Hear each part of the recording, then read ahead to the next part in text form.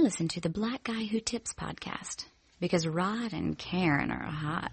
Come on, this is for my niggas on the corner, the boys on the block steady moving at work, all through the community. You need a fundraiser? Them boys will come through and even slang at the church, in the kitchen all day long over the stove. Yep, serving them friends, steady cooking them O's till the smell get all in their clothes. Keep the niggas heavy in the streets and they fuck the fattest of hoes. See the friends lined up trying to get that fix. Anytime, day or night, they'll scratch that itch. How you running to your mans like this, that shit. Yeah, that paper stay long and they money is thick. I know a lot of niggas gonna have to run this back like, damn Tay, when the fuck you start promoting crack? I ain't saying this as bad as it seems. I'm just shouting out my niggas down at Krispy Kreme. Now holla back. What?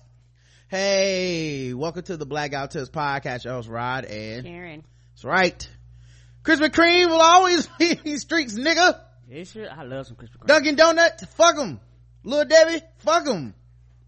Yeah, we're back for a feedback show.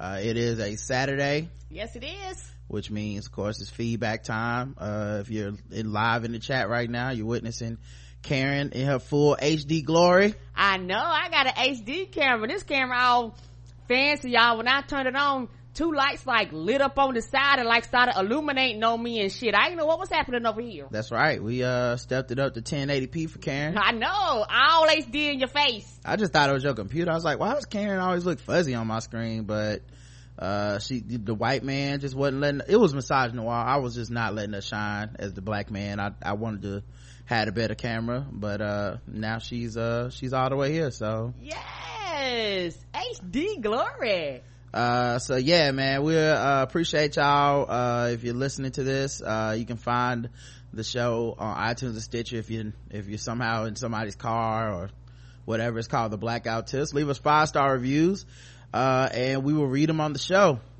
as long as they're nice. The official weapon of the show is the taser, and the unofficial sport is bullet ball and bullet ball extreme. And today's a feedback show, so it's when we talk about all the things that you guys had to say about the things that we had to say about the things that you had to say. It's all meta and shit like that. Okay, right. It gets deep. It's gonna get deep around here, real deep. But yeah, we're all gonna stick together and we're gonna get through it together. Of course, we have to start with shout outs to the people who actually sent us money.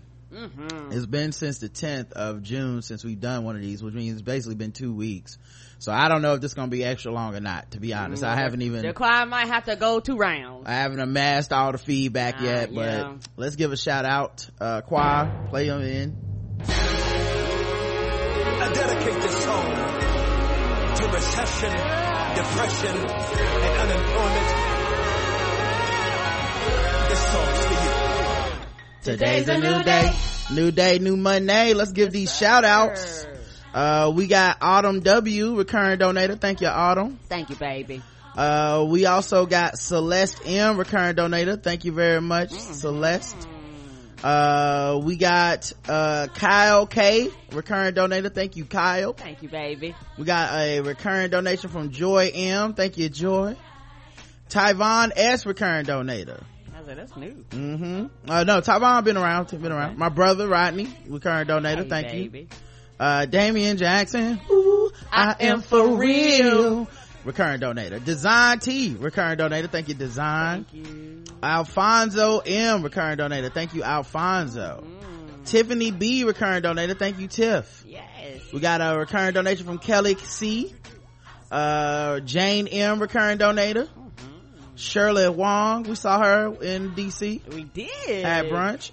Aishia B, recurring donator. Thank you. Lisa D, recurring donator. Thank you, Lisa. We got Elizabeth M, recurring donator. Thank you, Elizabeth.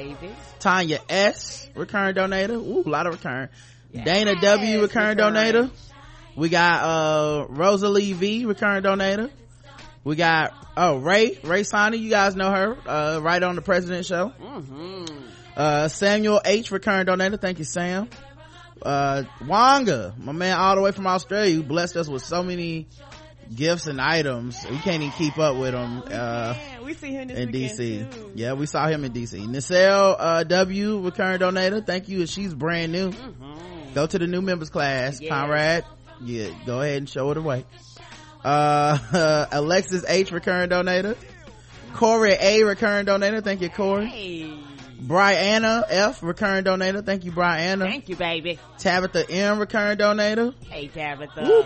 April G, recurring donator. Mm-hmm. Conrad, of course, the official first time recurring donator of the show. That's what I'm talking about, Leader y'all. of the new members class. Yes. Christopher D, Chris in Hawaii, recurring donator. Hey, baby. Calfani G, recurring donator. Brina H, recurring donator. Hey, Brina. Gregory S, recurring donator. Great. Renita N, recurring donator. Hey, baby. David S, recurring donator. Mm-hmm. Film Press Comics, recurring donator. Mm-hmm. Ricky A, Pretty Ricky, what they call him. Yes, they do. Recurring donator. Anthony Van D, recurring donator. That's not an old man name. Deborah F, recurring donator. Hey, baby.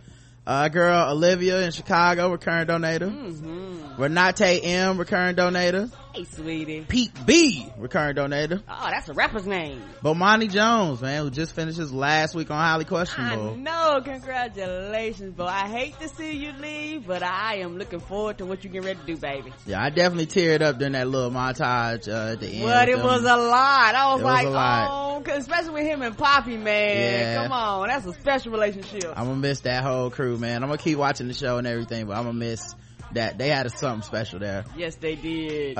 Nicholas Z, recurring donator. Thank you, Nick. Thank you. Rita May C, recurring donator. Mm-hmm. Monica B, recurring donator. Nidra D, recurring donator, and she's brand new. Yes, Go to the new members class. Annie P, recurring donator, and that's it. Wow, wow, that was a lot. Woo. All things are working. Even though I've been here for a while, Still. I smile. Hallelujah. It's so hard to look up when you look down. I know it's hard right now. Sure would hate to see you give up now. Because you're a winner. You look so much better when you smile. You look so much better when you. New Orleans. You look so much better when you. Cleveland. Hey, you look so much better when you. Detroit. You look so much better when you. And you look so much better when you. And you look so much better when you. All right. We played the whole damn song. All right. Yes, we thank you for the people that was donating to the church while me and Pastor was on revival. We went up to DC for revival, just spreading the word. We were spreading the word out there, y'all. Each one teach one. All right, let's get into the 5-star reviews you guys left us, because you guys did leave some 5-star reviews over the last couple weeks. If iTunes ever wants to open back up, Shit. I'm open to reading you iTunes. If We depended on your iTunes. Come yeah, on. what the hell just happened? It was working fine, and then it just decided fuck everybody. Well, then why you over there digging with iTunes? For those of you that want to leave us a 5-star review, you can. It's absolutely positively free. If you live outside of the continental United States, this does include Canada and Mexico, you have to let us know, because we don't automatically get those reviews. So we want to tell you thank you for everybody that has left one, and thank you to everybody that's going to leave one, and we're just excited. Well, I know I am right now. Yeah, I'm about to close iTunes and try to open it up again, because yeah, iTunes is fucking hating right now, y'all. But we did get a lot of them, so that's good. Whenever we do eventually get those up again, that'll be nice. Let you know. Did we get it on Stitcher? We did get some on Stitcher. Woo! We got like 2 on Stitcher. All right, I'm gonna try reopening iTunes one more time. There we go. Yeah, Stitcher's a little bit harder to leave reviews on Stitcher. So for those of you, while you pulling it up, for those of you that want to leave us a review on Stitcher, just Google the Black Guy Who Tips 5-star reviews on Stitcher, and it'll actually take you directly to the page. And up in the top left hand corner, you'll see stars. You click on the stars, and you're able to leave a comment there. The thing about Stitcher, if you have left us a review on Stitcher and you have not seen it, please check your junk email, because Stitcher actually sends a confirmation email. Once you confirm your email, Stitcher will go through the process about another day or 2 later, and sometimes 4 or 5 will know a day or 2 later, and they're posted on our site. If you have an iOS device and you leave comments straight through your iOS device, we do not see those, because those don't go on the 5-star page. All right, it's up. Whew, and it's a lot. Woo! I'm ready. All right, Karen is geeked up. Let's go. I am all the love. I'm happy.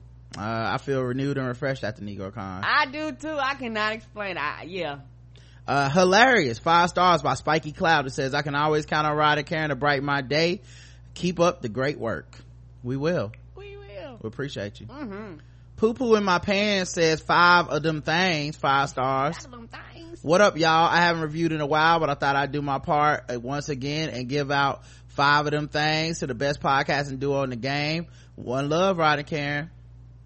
Weinig says, I wish 5 stars. I can make every last person I know sit down and listen to the Empowered Angels until they get it. Also, every episode, but especially that one, keep it up, Andy. Thanks, Andy. Thank you, baby. Fan for life, Love It 42 says, love this couple in this show. They cover important topics and have serious conversations on race and LGBTQ issues, all while managing to squeeze in some laughs. After listening to the first time, I haven't missed a show since. Wow. Thank you. Thank you, baby. We appreciate you. We do.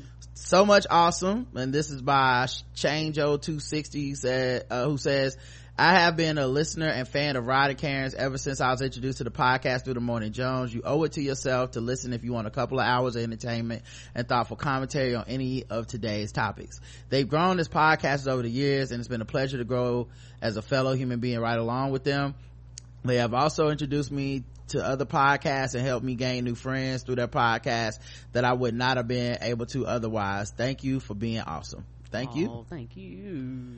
Kenneth Jack says, every weekend, 5 stars. Every weekend I catch up on the show and it's flames. Karen's monologues about black women speak to my heart as a black woman and a single mom. It's encouraging to know someone understands. Kenny Jacks. Oh, you're welcome, baby. Being a single parent ain't no joke. Yeah. Shit, both parents is hard. Right. TBGWT rocks. J Scott 88 says, an awesome and insightful podcast. With each episode I learn a little more about the world. I learn a little bit more about myself. Keep up the excellent work. That's dope. I like when people say they learning, man. I used to kind of shy away from that, but hey, we learning. Y'all, all the podcast is us sharing what we think, and y'all watching us change over the years. Change and grow and evolve, and try our best to be better human beings. Yeah, I mean, if anybody observes anyone for a long period of time, you would hope that you would be better 5 years later than you were 5 years in the past. I mean, I think that's everybody's. I hope so. If not, just check your life. Yeah. I wish I had 5 more stars. Doc Octagon says, this is a 10-star podcast and iTunes simply doesn't have enough stars to rate it. Rod is low-key one of the current most brilliant comedic minds, podcasting or otherwise. Oh, thank you. Furthermore, sign up for premium content and listen to some of the most insightful takes on your favorite movies and shows, and you didn't even know you were missing. Dude should be writing scripts, but instead he out here giving you free content. Karen is always on time with her thoughts, plus her pun game has recently gotten ridiculous. Her voice is like a warm hug and will instantly uplift your day. Truly, these two are a dynamic duo, and you're playing yourself if you don't have them in heavy rotation like I have for 3 years. Now stop side-eyeing me, Aunt Karen. Yeah. Yay! You left a 5-star review, you won't be getting side-eyed no more. Now you can fold your arms and judge everybody else for not putting in the collection plate. Norris Josh says, great show. Karen is always saying something that cracks me up. Keep up the good work. Thank you. Case up, it looked like Case Super with a 3 for the E, says best podcast 5 stars, and the message is best podcast. Thank you. See, it ain't got to be long, y'all. It ain't got to be long. You can just put a smiley face emoji. We don't care. Simply the best 5 stars by Am Love. This is by far my favorite podcast. Karen and Rod don't just entertain you, but they keep you informed and make you feel like friends all at the same time. Thank you. Thank you. You need Karen and Rod in your life. 5 stars by Tanya 3000. They are my friends in my head. They help me make it through work and life in a predominantly white Pacific Northwest by being one of my connections with blackness. They are smart, hilarious, and so full of insight. If you're not listening, you're missing out. This is the kind of conversation you want to be part of. They go in and aren't going to sugarcoat anything. Join the new members class, join the choir, and don't forget to put something in the collection plate. Am I good now, Karen? Don't hurt me. Ha ha. You good, baby. I'm gonna cross you off the list. These people feel threatened. Greatest podcast of all time, Craig, all time. Glasses McGee says this review has been long overdue. Every Saturday, Queen Karen, First Lady of the United Church of them niggas, that tip implores the congregation to get right with God and leave a review. 5 stars only, player, cause it's just that good. Today I'm glad to say I've been delivered. Yes, we've been set free. Right.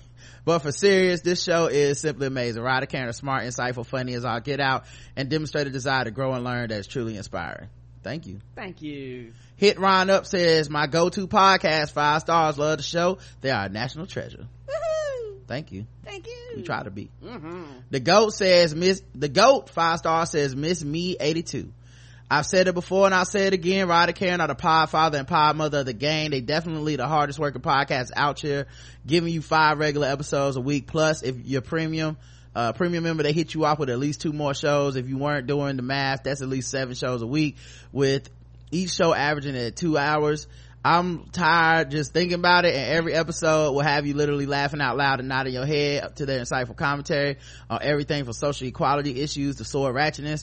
I'm fresh for their live show, so I'm standing for the blackout tips. Like I said, you're the greatest of all time. Thank you, baby. And the live show was lit. It was fun, y'all. Love the long time listener 5-star review by V-Dubs the Fox. I'm long overdue for posting a review, but I couldn't wait a second longer. I've been listening to Blackout Tips for 6 years and have watched this amazing duo grow and get better and better with each episode. The community the Blackout Tips has created both online and in real life has been a warm constant in my life as I have traveled from coast to coast with this podcast playing in my ear. No matter where I go, if I throw the Blackout Tips on, it always feels like home. To take it a step further, the premium content is amazing, from balls deep sports to the nerd off. You are never left wanting for a new show, and they don't disappoint. Oh, thank you. Yeah, and 6 years. Thank you for coming through. You've been hanging around a long time. The king and queen of podcasting by Amani H44, who says, the best just keeps getting better. Had to update my review since it's been a few years. There's some podcasts where some podcasts may fall off after a while. The Blackout Tips is better, smarter, and funnier than when I first started listening. Karen has the voice of an angel, but you better not play with the queen, because she will spit that reel in a minute. And Rod is the T'Challa of these podcast streets. The Blackout Tips Nation feels like a family because of the warmth, love, and care they put into everything they do. The show will make you laugh as much as it makes you think, and it challenges you to be a better person, not for guilt or shame, but just because it's right and it feels better to grow. They're my play cousins in my head, and that's only stronger after Negrocon. Subscribe now, then go premium, because you want to be in on this fun. Thank you, man. DJ TFMK says, you can cancel Hulu, 5 stars. Hulu. If you were worried about where I've been or who I saw or what club I went to with my homies, baby, don't worry, because you know that you got me, and they'll have you too if you give this show a try. The Blackout Tips, what you want from a podcast. It will be funny, it will have moments that make you think, it will be in your feed when it's supposed to be. it's oh man, I just, as a podcast listener, I know the struggle. And me too. When you rooting harder for the podcast and the people that make the podcast, you like come on now, please, baby. It's been 3 weeks. What y'all doing? What y'all doing? I know life in the way. But goddamn it, I've been waiting now. Right. You couldn't find an hour. You couldn't find a couple minutes to talk. Give me 15 minutes. Right. I ain't even gotta take a full episode. Cricket, feed full of spider webs, just full of spider webs. I know you, honey. You be refreshing like shit. They still ain't putting nothing out yet. They need to just release audio of just crickets chirping, because it's nothing popping up in your feed. I know that feeling, and that's why we try to strive to stay on our schedule and stay consistent, especially if they're one of your favorites, because a lot of people that actually produce aren't heavy podcast listeners, so they don't understand, like, as an audience member, you actually are like, come on. And it's one of those things, because I'm a listener, once a podcast falls out of your rotation, it is a rarity that it gets back in, because it's like TV right now. It's so much good shit that it's hard to make it back. Even if they come back, you be like, I don't know now, because you might leave me again like a deadbeat daddy. All right, so yeah, but back to this. Wait, what did I How did I lose my spot? God damn it. Oh yeah, if something goes wrong they won't sleep until it gets fixed. Well, that's true too. I can attest to the sleepless nights behind trying to fix shit with the site and all this stuff. So shout out to the IT guy over there. They also had the best recaps in the game, so I said it in the title, cancel Hulu and just go ahead and get all the premium shows too. Love you guys, love the love you give us. From Future PhD, who gives us 5 stars, of course I wouldn't be reading it. I miss you guys, yet I'm glad that Negrocon was all that and Lay's potato chips. Oh, you took it back. All that in a bag of chips. Hashtag need to go to DC next year for sure. It did go off good, man. I'm assuming we'll probably talk about it somewhere here today. If you listening and you go, I don't know what Negrocon, you're gonna have to wait through all this. We're gonna make you suffer. You gotta wait through all the feedback. We know this ain't no suffering. This is y'all welcome for this extra content, because I already talked to Justin about Negrocon, but we'll talk about it again here at the end of the show. But because me and you ain't talked about it, because we know a lot of y'all niggas be skipping over this episode. We gonna make you listen.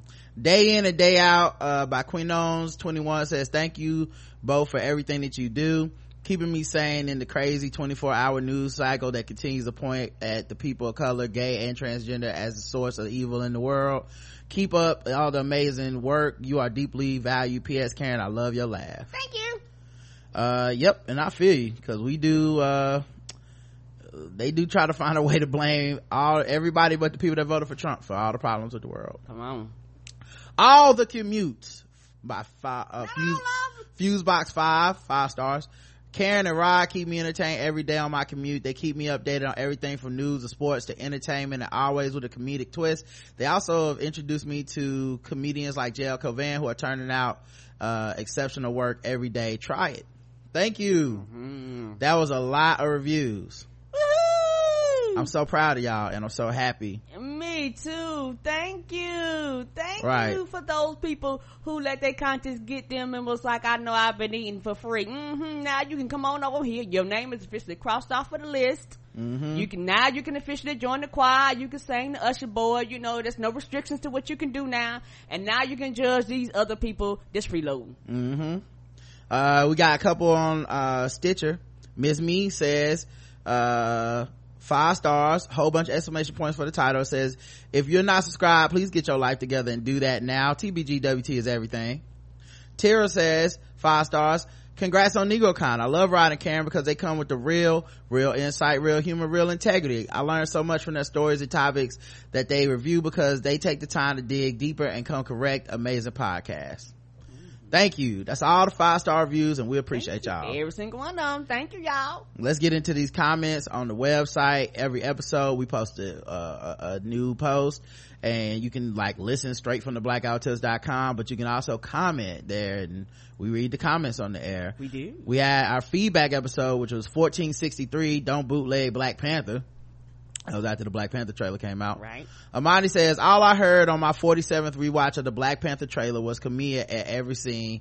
Marvel just stunting on us like, I got niggas, I got niggas, I got niggas. Hey! Look at God, all that beautiful blackness, all those black women getting busy with the hand cannons, kicking ass. Karen got 8 months to learn how to fight with a staff, and you in there. Come on. I get my red dress and heels. Gotta get tall. I'm kind of short. Look at the colors. That's flawless, glistening perfection. Just the physical energy in those shots too. My nigga Coogler coming through, but he should stick to doing indie films, right? That white woman that was one of the worst arguments I've ever seen from a quote-unquote ally. God, I'm ready for this shit. Where's the Blackout Tip screening? I'll fucking come to Charlotte for this shit. Shout out to all my real Wakandans. We did it. We did do it. They did it. C6 says, my cousin is friends with Ryan Coogler from film school, and he's been a co-editor on all of Ryan's films releases, Fruitvale, Station Creed, and now Black Panther, so I'm doubly excited for this movie. I do feel a little weird because my cousin is white, and part of me feels like he took a job that could have went to an up-and-coming minority editor. Regardless, I'm proud of my wait, hold up. How you gonna shout your cousin out? And then in the next sentence be like, but he took the job from the black man. I love you. That's the only reason why I care. Right. Honky. Anyway, regardless, I'm proud of my cousin for being part of Coogler's team and helping to create such great movies. That's hilarious though. I appreciate all the work you did to help Ryan Coogler and to come up and with him and everything, but you need to give your job to a black man in this movie. Fuck that shit. I know, he's with a fro and the power fist in the background. Right.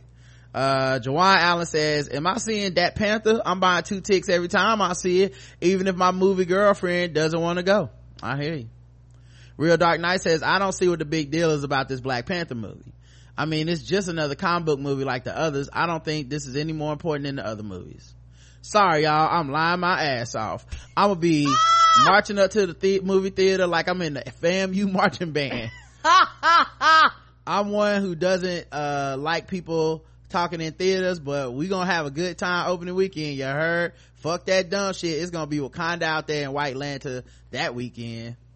Yeah, I don't even know what to say, because I'm gonna have to see it more than once, because niggas gonna talk through that opening screening, and you know I'm going to the opening night. So I already know I'm gonna miss half the jokes, everything, because niggas about to be like, oh shit, go on to Charlotte and all that shit, and that's what I go for. Yeah. I'm gonna go see Girls Trip opening night too, for the same reason. Are you going to see Black Panther? Yes or no? 97% of the audience says yes, and 3% said no. Not even one person, it's 2 people. It's probably 2 white people that know they shouldn't be you guys can't go. Arian says, to the trolls who said they weren't going to see Black Panther, get your entire life together and be a greater hoe and not hate a hoe. Shout out to Crown and Collins. Be a greater hoe. We had episode 1465, Unleash the Music. We talked about Taylor Swift releasing that free music the same day Katy Perry put her album out. The Shade. Chuck Spears says, that audience on Real Time ain't shit. You can't laugh at that offense then applaud the rebuttal. So irritating. Yeah, was this the one where we played the clip of Ice Cube talking to, I can't remember if this had happened yet or not. I don't know, but we may have. Yeah, it wasn't. It was just Bill Maher that we played the clip of him talking, I'm a house nigga. Oh, it's just a joke. Anyway, D Ramsey PH Dunn says, Prince Rod and Queen Karen still have me high on the Black Panther teaser, 100 on the Texas deputy and her husband. Yeah. Ann says, Rod, the scary part about the article on the black military is that there are many white military officers who are white supremacists, Nazi, alt-right, etc. I wouldn't be surprised if some of the unfair treatment is a result of high-ranking officers with racist views. Right. Ain't that the way? Justin says, Dear Rod and Karen, I'm conflicted regarding Bill Maher. I've enjoyed watching the show over the years, and I think he makes valid points at times, especially with politics and the Democrats. However, I was offended by his use of the N-word and felt that his apology was weak and dismissive, as you all discussed. Do I just drop watching the show cold turkey? You know what, Justin? I'm gonna do you the favor of not answering that. It's not up to me. It's up to you. What can you take, and what do you feel like dealing with? I'm not a boycott person. Sometimes I just get sick. I stopped watching Bill Maher a few years ago because I was just like, he's not really providing anything that I can't get elsewhere. There was a time when I think his format and the raw way that they talked, I felt like I can only get that from Bill Maher on HBO. Right.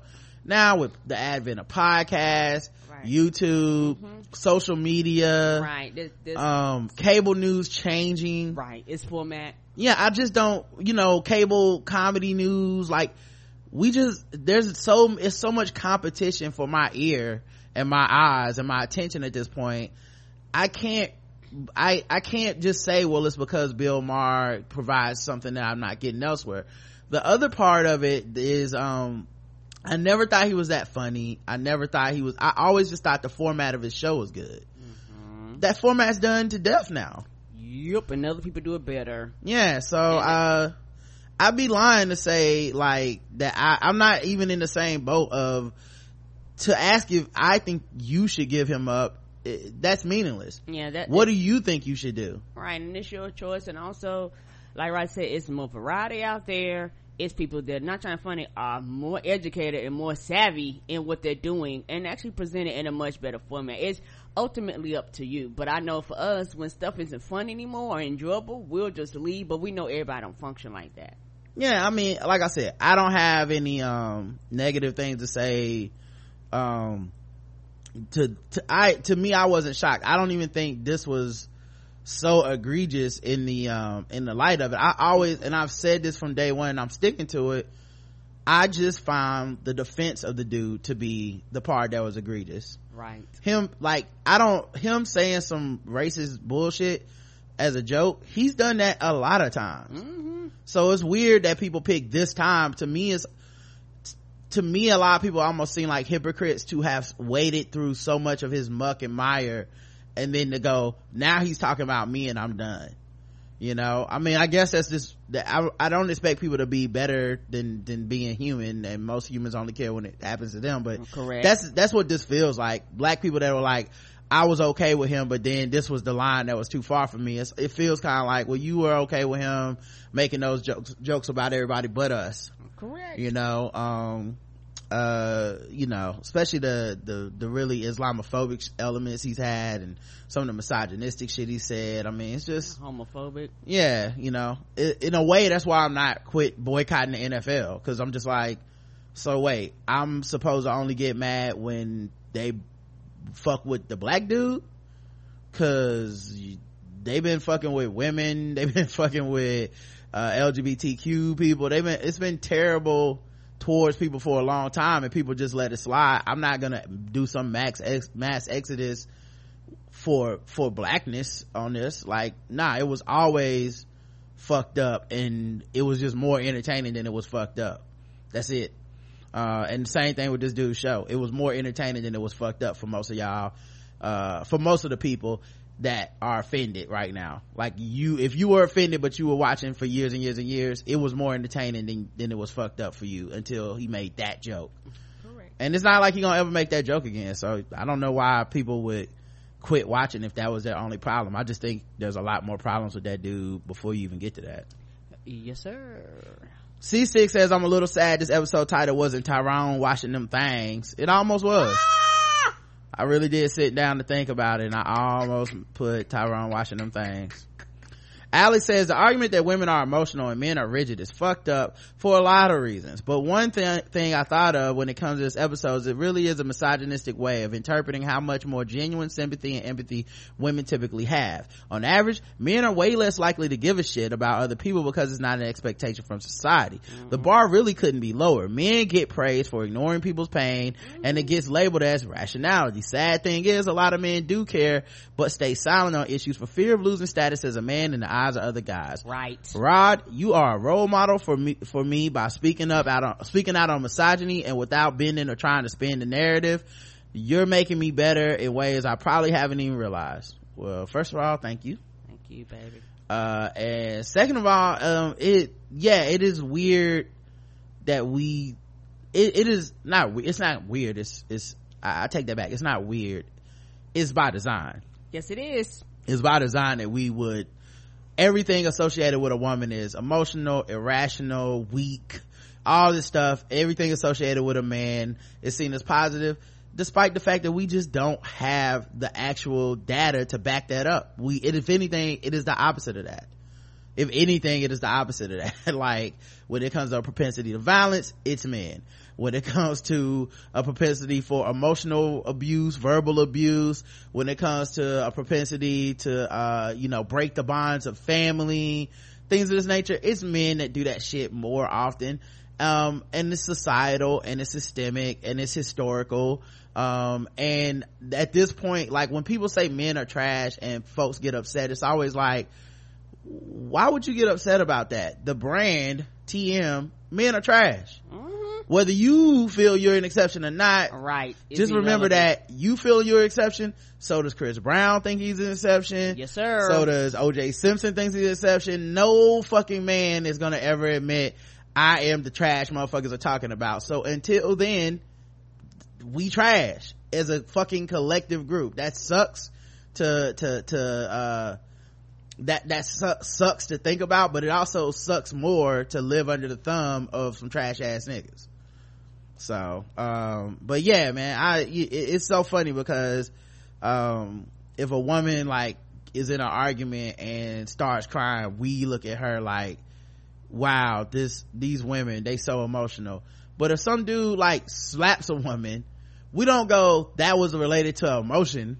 You know what I mean? Like, yeah, we think about what did she do to make him slap her and shit like that. And that's a societal thing, man. It's deep. It's deeply rooted, and I don't know how, if what could ever solve it. Correct. Did the Bachelorette staff know that Lee Garrett was racist? Yep. And they cast him anyway, or no, they were surprised as us. They knew.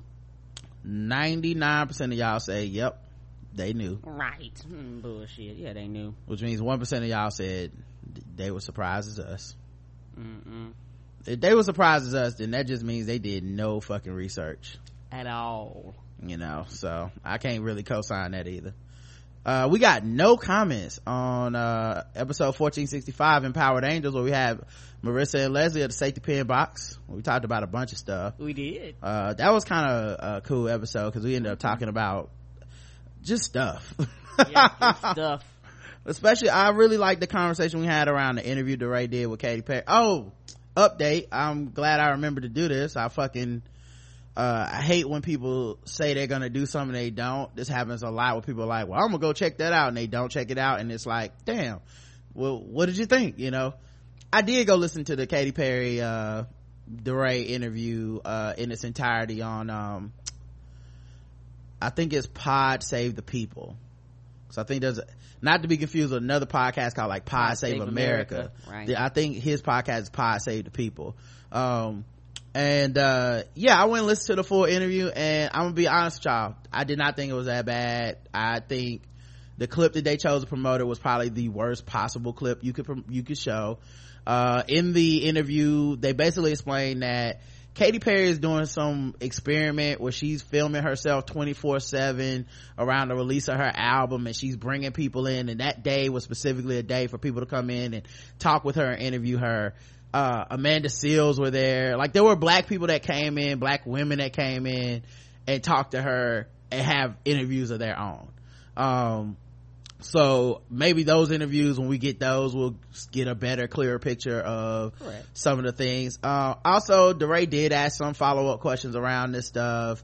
The main thing I took away from this is Katy Perry seems like a ball of energy that is extremely anxious and nervous, and she has fucked up, and maybe this is why she is so successful, is that she's very much go all the fucking time, when sometimes you need to sit your ass down and learn. Like, you can't just go crash, make a bunch of mistakes, and then clean it up in the aftermath, which seems to be her pattern so far.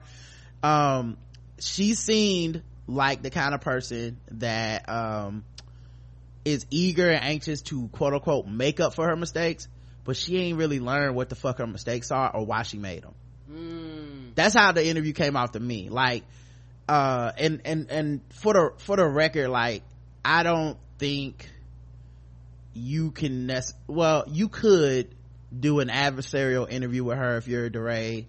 You could like really challenge and go in on her. The problem with all that shit is, what do you want to do after that? Because you don't get to do 2, 3, 4 those. You don't get to do those again. Like, if you get Katy Perry and you roast the fuck out of her for the culture, then you don't get that second interview with anybody else that's famous. They're like, no, don't fucking talk to DeRay. That nigga's crazy, you know? So I don't know if that's his goal, is to make the podcast where you get on some big names and stuff. That's a pretty big get. But for the interview, as far as I was concerned, it got the answers to the questions I think most people were concerned with. He did not stick it to her. He did not go into the details of some of her stuff. I'm not even sure how aware of the details he was with some of her like cultural appropriation stuff. And he did ask her about the Obama comment about her hair, where she was like, oh, you don't like my hair, you don't like Obama. But yeah, she felt like a fucking ball of nervous energy trying to get right. Like, I'm gonna fix this. The next thing coming out my mouth is gonna fix this problem. And it's like, you don't even know the scope of the problem. That's how bad it is. And in general, all her like plans and commitment on learning and fixing shit, I don't believe it. If we're being honest, I was like, she gonna drop this shit the second it gets a little tough.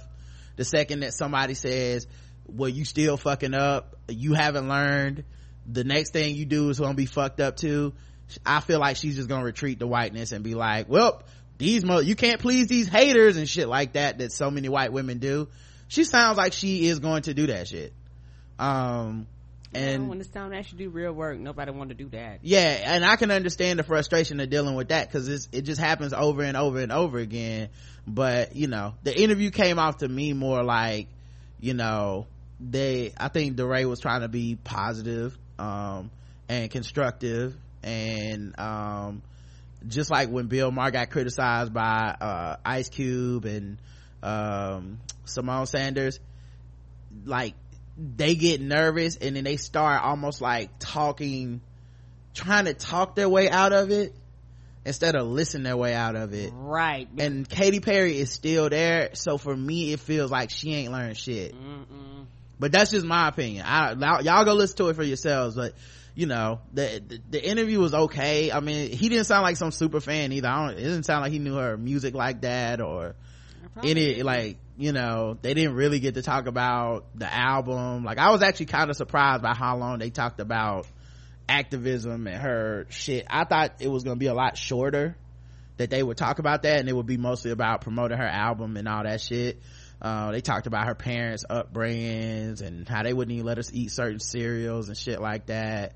So I don't know, it's like, that's the other part of this shit that I keep coming back to, which is I think it's easier to go after like Katy Perry because she puts herself out there and she's in entertainment, and we can all be like, I ain't entertained by your bullshit, and you know, it makes us kind of feel better to be like, fuck her and all this shit.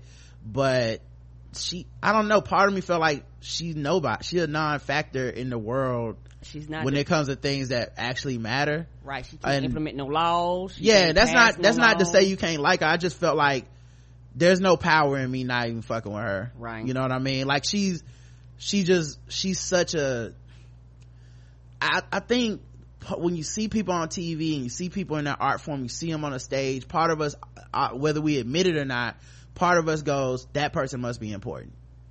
So even if they're not, right? Their political opinions must be important, their social, like all they shit must be important, and it matters what they think, and you know, and maybe it does to a lot of people. If enough people believe it, then I guess it does. But part of me was just like,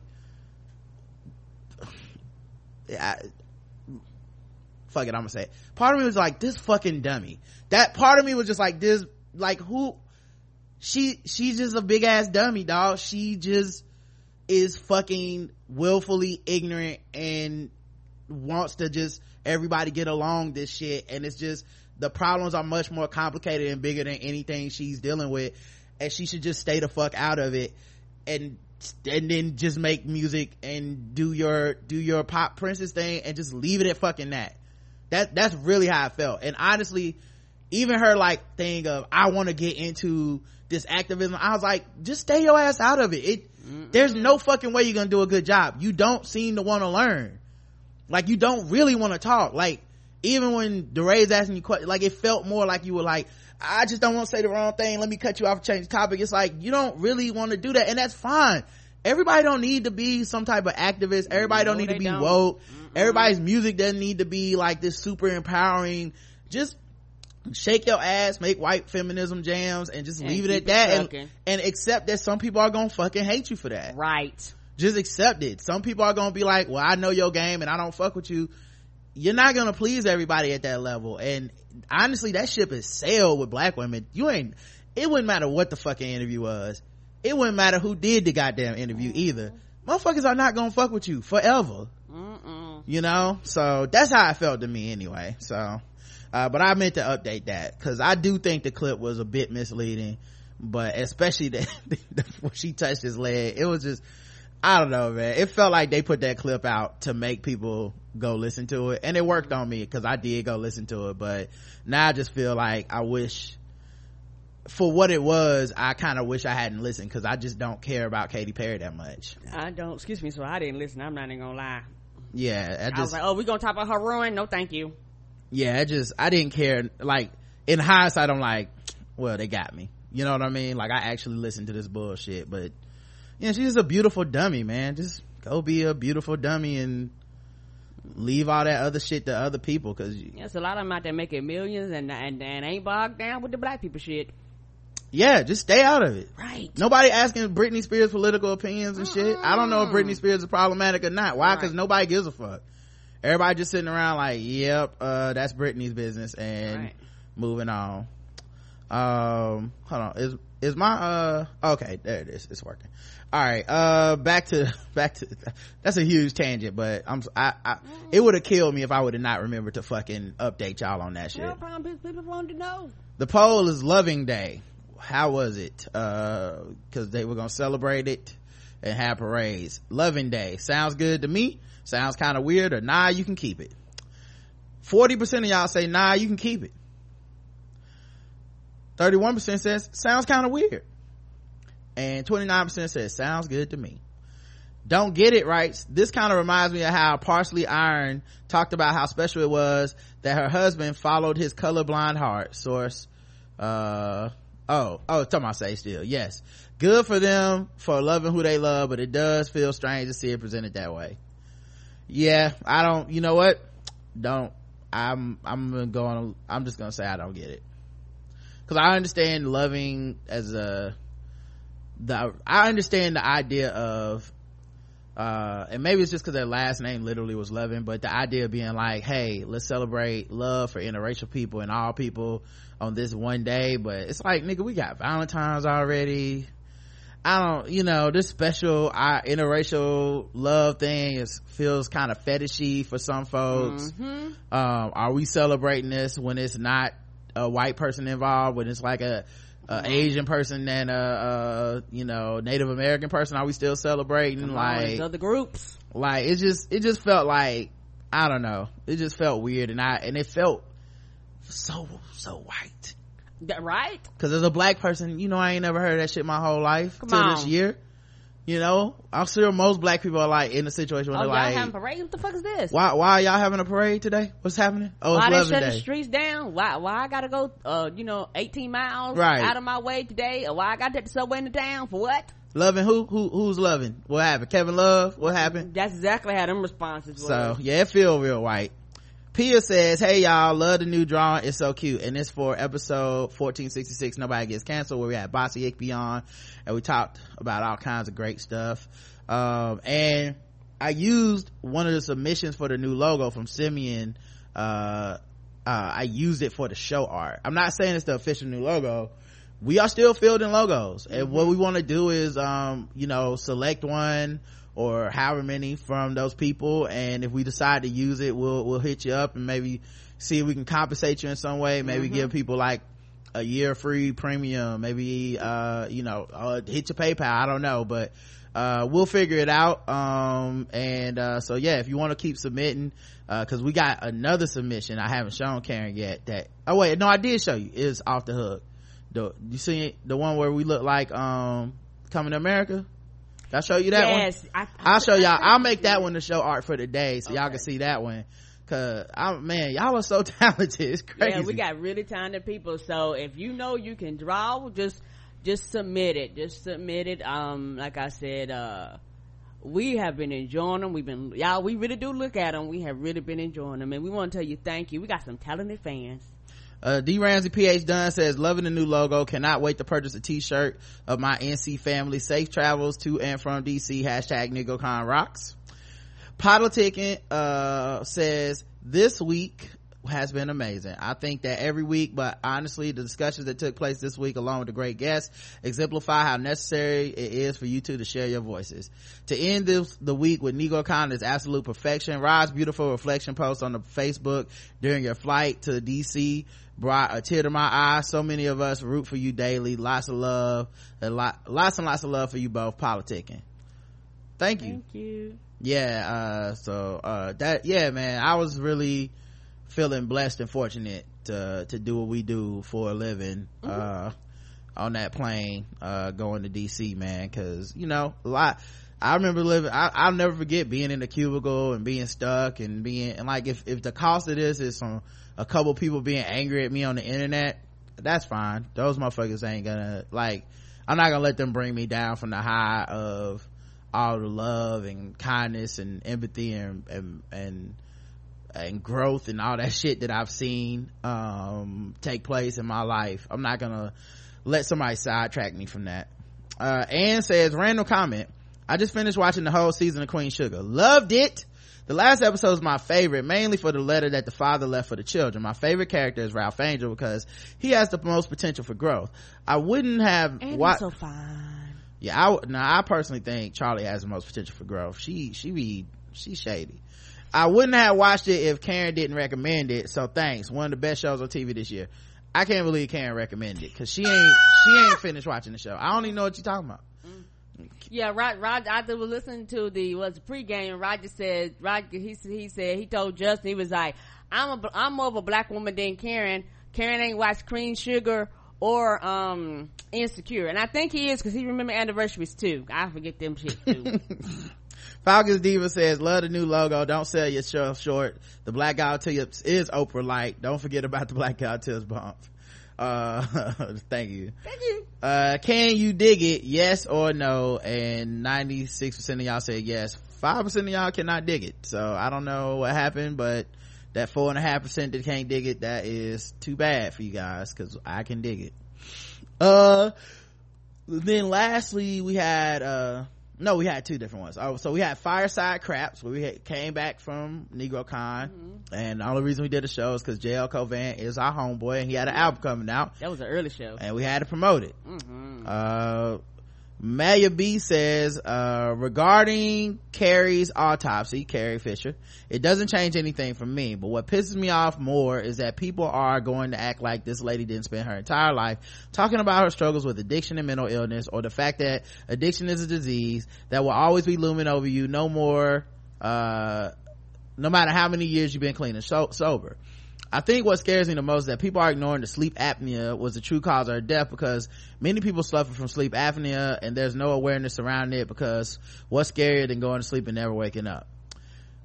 Yeah, I mean, my thing is, like, I think in her autopsy it was like meth, heroin, alcohol, and marijuana, and whatever the fuck, right? It was like a cocktail of drugs and all this shit. My thing is, and I want to say she was like 61 or something. Anyway, my thing is like, so? Okay. I didn't want to sound cool, but that's how I feel. If that's how she died, so? I mean, that was her choice, dog. I don't know. That's how she chose to live her life. And, you know, I feel like the default for everybody is like, we should all make the choices that we've decided you should make to live your life, but people make different choices, man. I don't know. Carrie Fisher seemed like a pretty cool person, but guess what? A lot of cool people do drugs and shit too. Yeah, so it is what it is, man. I don't think, you know, you have to have some, like, it feels like we're trying to have some type of respectability politics shit on death, and I'm like, not only that, it's one of these things too where she's a woman, so because people don't want to talk about this, but she's a woman. Men get caught with this shit in their system all the time. That's all. You don't hear this same rhetoric like they really went at her for no. It don't matter. Okay, so I don't think they went at her. Like, I watched this. I think she really got a pass. Whitney Houston they went after Whitney Houston. Now that's true.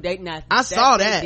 I saw that response. That was very much a, you ungrateful black woman, we gave you a whole bunch of money and you decided to do drugs and die. Nah, they did go after you know what I mean? I seen, like, I don't know, man. I don't feel like it was such an attack on her. I feel like a lot of people kind of contribute to the shame and the stigma of drug use and shit by being like, don't even report the autopsy findings and shit. I'm like, well, you gotta report. The problem is, why do we think it's such a big deal? To me, that's always the question. Was like, if you 60, I mean, 60 seems like a great age to die of an overdose if that's how you die. If it's sleep apnea, I understand, but let's say it was just the drugs. Seemed like a great way to go out at 60. Like, if you're gonna die at 60, there's so many worse ways that people have died at 60. Okay, high out of my fucking mind sounds like perfect. It's like that Dave Chappelle joke where he talks about wait till you like 90 and then start doing all the drugs. Like, that old man is tripping balls. Exactly. Like, I don't know why we judge so much. It's her life. Whatever. She was able to be a working actress that long, and I don't know, were y'all really sitting around like year 62 for Carrie Fisher was gonna be the year, you know? The motherfuckers act like she died at like 40 or something, you know? Like, that's just how she went out. I don't know. I don't think we have to moralize it. Anyway, Anonymous says, I can't wait to hear JL's album. Is it going to be available on Google Play? It is officially available on Google Play. I saw him post that on Facebook. Also, I might get like you, Rod. JL will be so spot on that I might get mad thinking it's actually Donald Trump. Yeah, that happened to me a couple times. It was pretty bad. I was like, God damn it, Trump. Oh wait, this is JL. It's a good impression, man. Like, he does a scary good Trump, and like, even the things that the comedic license he takes with it is like, it's never so ridiculous that you're like, oh man, Trump would never say that. It's always based in something. Yeah, that sounds like some shit he would say. Yeah, it's Trump is pretty fucking great, man. All right, let's get to the next one. D-Ramsey PH Dunn says, welcome back, family. I'm so here for Negrocon 2018. JL Covan is foolish. Listening to the show again because I cannot get enough. And the poll was, does it change anything that Carrie Fisher had drugs in her system? 100% of y'all said no. Yeah, it didn't change shit for me, man. So I mean, anyway, Brooklyn Shoebase says, I suffer from depression and mild anxiety. If I died today, God forbid, an autopsy would find 3 prescription drugs in my system and weed in my lungs. We all have our struggles, right? Yeah, we sure do. Plus, you never know what the fuck is helping somebody get by. Right, it just feels wrong to be like, I don't know, it just feels wrong to then judge that person. But whatever, man, people gonna judge anyway, so what am I saying? Who cares what I think? But personally, for me, I don't care. I'll put it that way. Correct. Episode 1468, live from RFD Washington. Now, the audio from this was a little bit okay, because I ripped it from the YouTube video, which we didn't have through the mics. I think if we do a show again, we will do a show again, but if we set it up, we'll try to make sure that we can get the audio through the mics and all that stuff, so we have better audio to put on the feed. But I had to share it with y'all because I wanted y'all to experience what it was like for us live with the audience and all that stuff. I think it was so worth it. Yeah, and thank you so much to Ashanti. Couldn't have did it without you, baby. Mwah. Yeah, she's the one who gave me the YouTube video, let me upload it and everything. You know, she really looked out for it, so appreciate it. MZME says, I guess Ms. Me says, hot fire. I'm so glad I got to attend and meet you guys in person, and y'all got to experience my city. Anyway, great show, so excuse me while I get in line for next year. C6 says, the audio wasn't too bad. I could still make out most of what everyone was saying. It actually is kind of cool that you can hear the audience so well because you can tell how much fun everyone was having. Max says, Miss Karen looked like she was having a ball getting her chair dance on. Prof Corey says, thank you so much for sharing and letting us know we could see it on YouTube. That was great. So happy this went so well. So glad you felt the love as everyone was singing the songs, etc. Hugs and kisses. Thank you. Yeah, it was amazing. I just kind of sat back and took it all in when everybody started singing Sylvester. I was just like, wow, like y'all really do be singing along at home with us, and see a whole room of people get their life at the same time was just fucking amazing. Falcons Diva says, yes, for the video. I've always envisioned Queen Karen would be jamming to Sylvester. I finally got to see it. I thoroughly enjoyed the audience singing along. A true love fest. It was a love fest, man.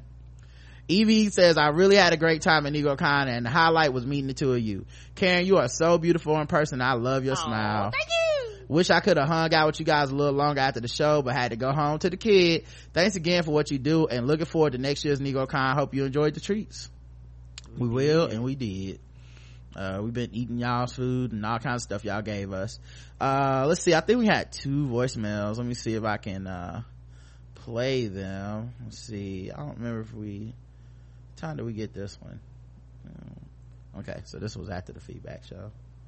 Hey, just calling in to say, thanks for what you do. I didn't too much to get off my chest, but I was thinking about you. So bye. All right, that was short and sweet. Didn't even say who it was from. Well, thanks, brother. Just thanks for what you do. All right, well, thank you for listening. Thank you. We got one more. I'm not sure how long this one is either. Hello, my name is George. I was calling because I had a few questions. If it's possible, somebody can give me a call back at telephone number 910-584-4211. Once again, my name is George. And I had a few questions about your podcast. You can give me a call back at 910-584. Oh, I don't know what that was for. Okay. I will give him a call back. I don't know what. Not gonna say what about. Not gonna say. Anyway, so on to the emails. What? And I'll try to cut that out in the podcast when it goes out to the people. Good grief. All right, on to the emails. Let's read these joints. Oh my god. Allegra writes in, I heart Leslie and Marissa. Oh. Hello, Karen and Rod. Episode 1465. I really enjoyed listening to Marissa and Leslie. I enjoy learning something from them, and that always makes me happy. They challenge and also confirm my thoughts and ideas. Go Black women. Rod, I really hope you take care of yourself and don't let people acting a natural ass bring you down. Karen, I love that you cussed everybody out about your husband. I know that is for damn sure. You two do not have to put up with grown ass people's fuck shittery. I was actually looking around to make sure I didn't do some shit to get my ass beat. Well, I will update on that too. So over in DC, while handling Negrocon and stuff, we basically came up with moderators for the Facebook group. Like, basically I asked people before we left, like, hey, what kind of things, how do y'all think we should do this with the moderators? What rules do you think we should have for the group? And there were some people that had some good ideas. There were people that, said we should nominate, we should pick, we should vote and all this stuff. So we took kind of the best collection of ideas and the people who had the best and brightest ideas, and we were like, hey, nominate or volunteer to be a mod if you would like to do that. And we got enough response that we were able to like make 15 people mods, and that's honestly at the beginning we were just gonna do 4 or 5, but there were so many people that had really good qualities and integrity and stuff, and that seemed to get the show and get the forum and get the group. Because the hard thing about, for me, moderating 2,200 individuals is that our show is not so rigid.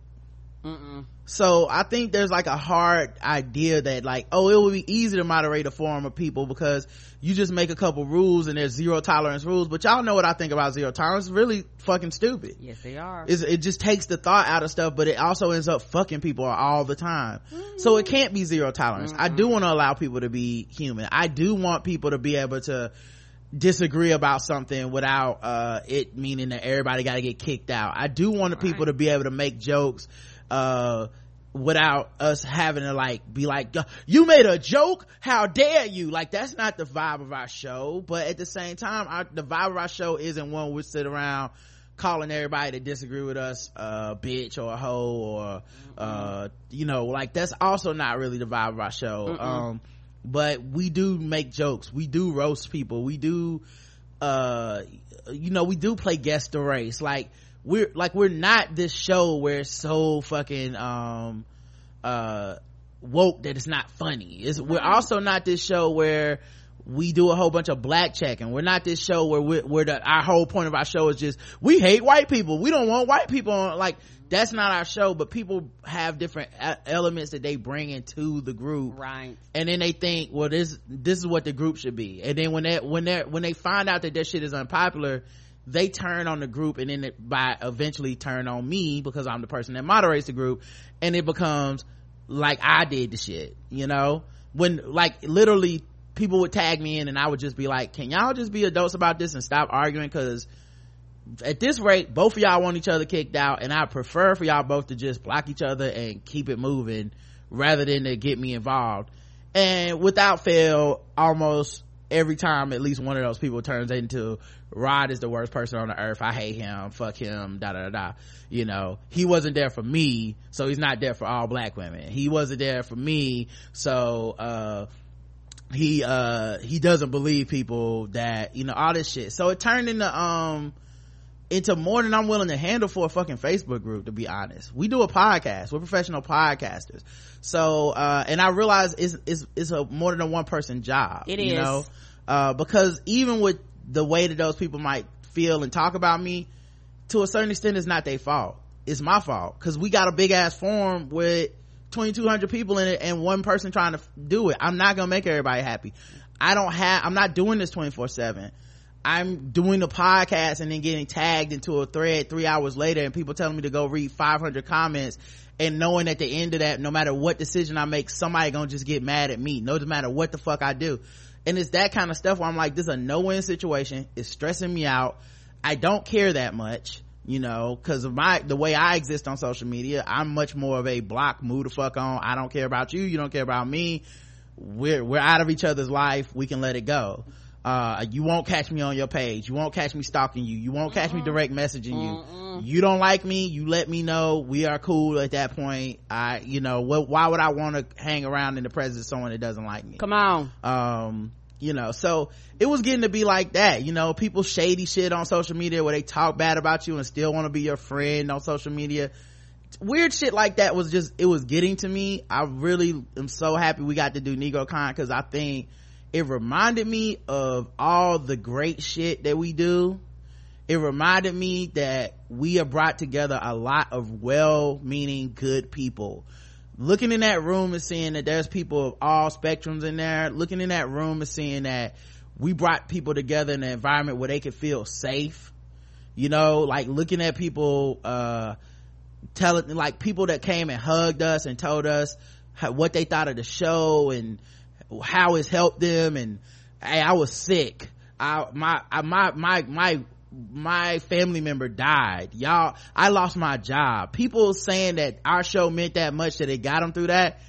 It reminded me that like a handful of people that don't fuck with me on social media is not, I can't ever let them write my story, you know, like it's cool that they don't, and if they don't want to, that's, I mean, it's valid. And if people go listen to them and that's the decision they get, is like, these people had a real scoop, that's cool. But I have to stop letting myself have rabbit ears about that stuff. And part of that is knowing myself. And, you know, like I said, knowing that I don't need to be the person managing 2,000 people. I don't need to be that person.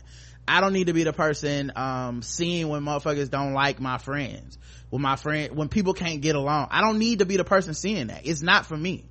You know, if other people are fine with that, they live in a state of chaos and, what's the tea on this one? I'm about to check this out. Ooh, I'm gonna be all on their page stalking.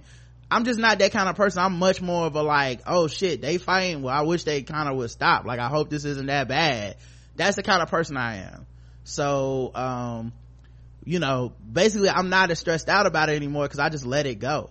Cause sometimes you have to let it go, man. Like I said, you're not seeing, Crystals and Kid Fury not gonna be in there. Like, Fran not about to be moderating no forum. Charlemagne, I'm not gonna be moderating no forum. You know, we just got to the, and it's a growth thing. As you know, as the show grow and as we grow and as our audience grow, things grow, and it comes to a point where things have to be allocated. Like, that's just the truth.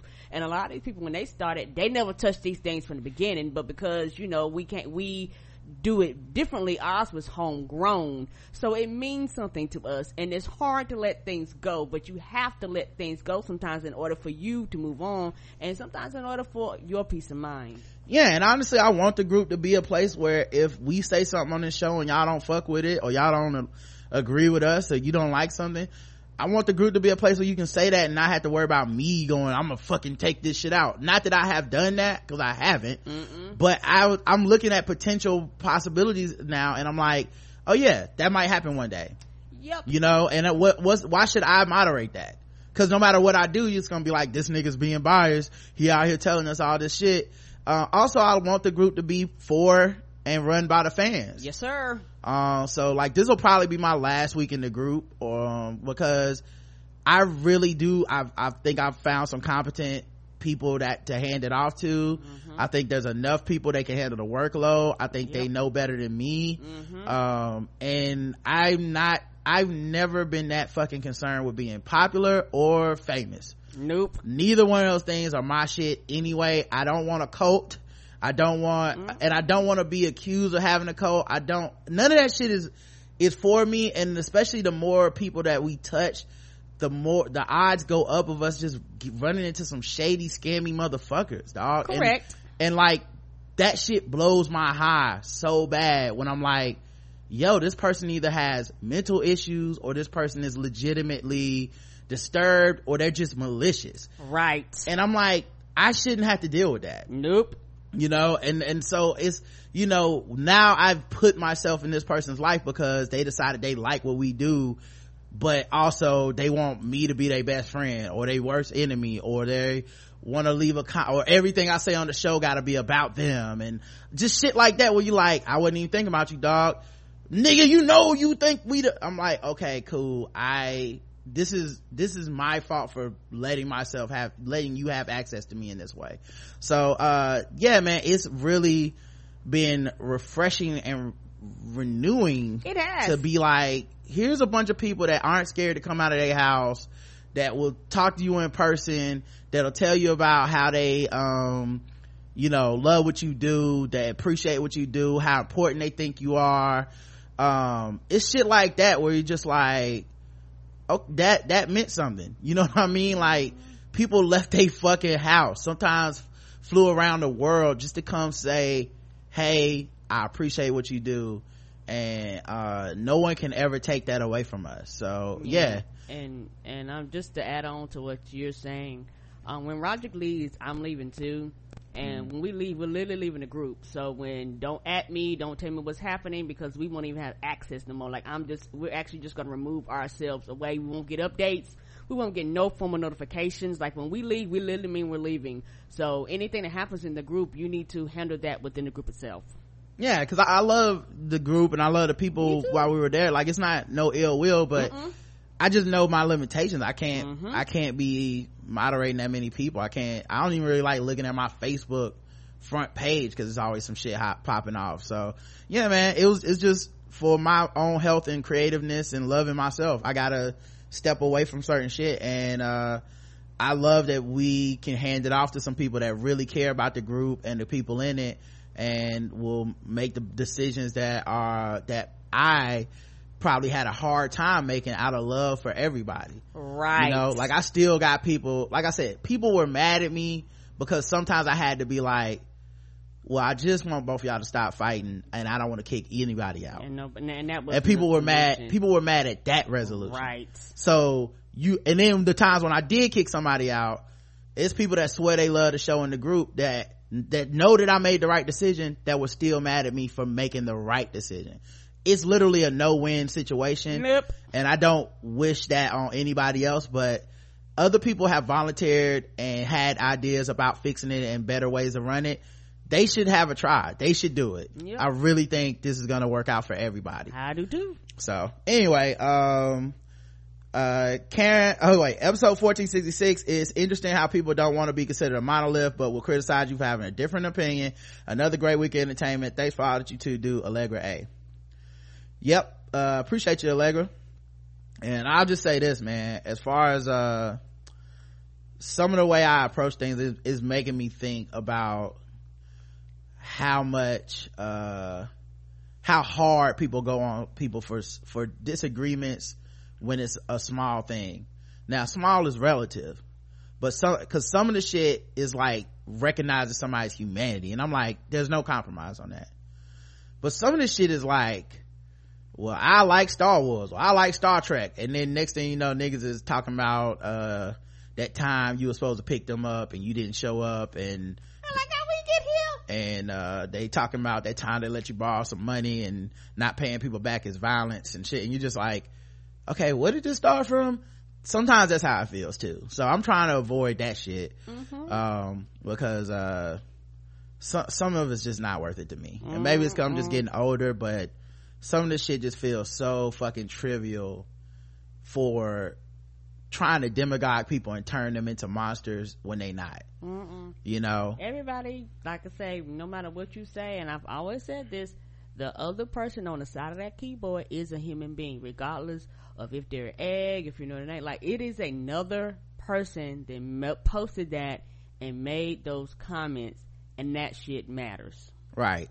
So that's just, you know, it's that thing where it's like, I know there's some people that are just ain't shit. They trolling, they sitting up here dropping homophobic, racist slurs. They don't see women as people. Fuck those people. And I never will back down on that, and I'll never feel bad about that. You are not just wrong, but you're dangerous, and you shouldn't be allowed to have platforms, and someone should always challenge you no matter what the fuck you ever say. That, I get that. But some of this shit feels like, I'm punching you because I'm mad about the world. Right. And so sometimes it's hard to differentiate, and I'm trying to look at myself and figure out how I'm gonna navigate that, because I don't want to be that. I don't want to be, I just want to punch the right people in the face is what I'm saying, guys. I want to punch Richard Spencer in the face is what I'm trying to say. I don't want to punch Al Sharpton in the face. I want to punch Richard Spencer. I'm gonna save my punches, like that select button when you playing Mike Tyson Punch Out. I'm gonna save up my star punches to punch Richard Spencer in the face is what I'm trying to say. Anyway, our girl Falcons Diva writes saying, hey, caught up. Hey, Queen Karen and Rod. It's Falcons Diva and I am all caught up. I can't believe it. I've been binging the Blackout Tips like folks binged HOC and Orange is the New Black. My reflections, this is long, so you can filter if necessary. 1, I love hearing your mom on the podcast. She's the real MVP. Interesting. My dad will be on the podcast tomorrow. He sure will. Cause we didn't get to do Father's Day with him. Right. Home ownership. Yeah, that issue's overrated. I happened upon a tweet that I assume was spawned from the avocado toast mess. I replied that owning a home is not for the faint of heart. My Twitter friend asked if I was referring to the mortgage. Nah, buddy, I fell for the if you can afford the rent of XXX, you can afford a home spiel back in 1999. Y'all already know paying the mortgage is the easiest part of owning a home. I would definitely go back to apartment living if I weren't so accustomed to certain comforts, like having a connected garage and plenty of space. My current home is a townhome, so I don't have to deal with landscaping, but in the last year I spent over $2,000 on various repairs. Woo. Yeah, they don't tell you that shit. AC broke, nigga, your AC broke. What you gonna do? Your water pipe broke, that's you, dog. Your toilet can't flush, that's you, dog. All of a sudden your floor not right, that's you, dog. Time to replace the cabinets, that's you, dog. Need to want to update your light fixtures, that's you. You want to paint shit, that's you. Your garage door broke, that's you. Your screen door fall off, that's you, dog. And so I'm like, you know what, nah, I'm paying you for the convenience of, hey, call your people to come fix your shit. And when you find out that most motherfucking Americans ain't even got the money for like any emergency fund, nope, like you living check to check, and then your motherfucking AC is like, peace, nigga. The roof just like, we leaking now, what you gonna do? Come on, your foundation rocking. Right. Lavender, I love when you play those clips, Rod. Oh yeah, those are my favorite clips. Actually, I think I've actually gotten more clips since then, but I haven't really had a chance to use them yet. Okay, we're looking forward to them. There will be, I try to keep them relevant, but yes, gone with your lavender is you're turning red from your back. Keep on walking, Mary said. That's my shit. Men and emotions, high five and ditto to everything y'all said. I could type a book about this. Shoot, I might just write one, but I learned so much during my 7-year marriage. My father wasn't in the home and I don't have any brothers, so I was 40 the first time I lived with a man. Yeah, Karen is right. Any reason for a divorce is a good one. Come on. I know that was a little cryptic, but your discussion over the past 2 weeks regarding men and toxic masculinity was such a release for me. Hey, y'all wanna know, okay, so 2 things that's weird, right? 1, I don't normally read up on this kind of shit. Like, it's not like I read a book, and this, some of this shit is just like, it seemed like it should be obvious. Now I'll admit, it might be because of what I do for a living, reading all these goddamn articles all the time. Right. A lot of people, they don't realize it because they don't see as much as you do. Right. So y'all don't, and so a lot of people don't know the process of, by the time something makes the show, it's not just that I read that article. I probably read 10 times the amount of articles we cover on the show, because I just had to go, yeah, I don't want to cover this one about this dude choking his baby to death with a tire iron, so I'm gonna just turn that one off. Like, so it's stuff like that. So I think that's one of the things that's kind of interesting, is that. And then the second thing is, I normally don't think in the terms of the concepts that academics do, because I'm not an academic and I don't really have any use in that world. Now that's not to diss that world. A lot of people diss academics. I have no ill will towards academics. Nope, it's a purpose and a reason for but it. I do know my lane. That ain't my lane. Nope, I've never not my given a lane. speech to any students. I've never studied something specifically for I've never coined a phrase.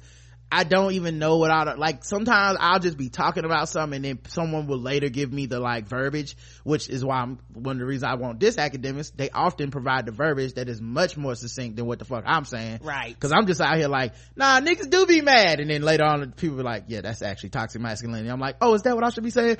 I will say that next time. Right. Thank and you. Save, cause I can't, I shouldn't be out here just on some niggas do be fucking bitches up. I don't want to, I don't want to be that dude. So I do like to have the verbiage. But yeah, it's interesting because I say all that to say a lot of men can arrive at these conclusions and should know this shit. I ain't go to school for this.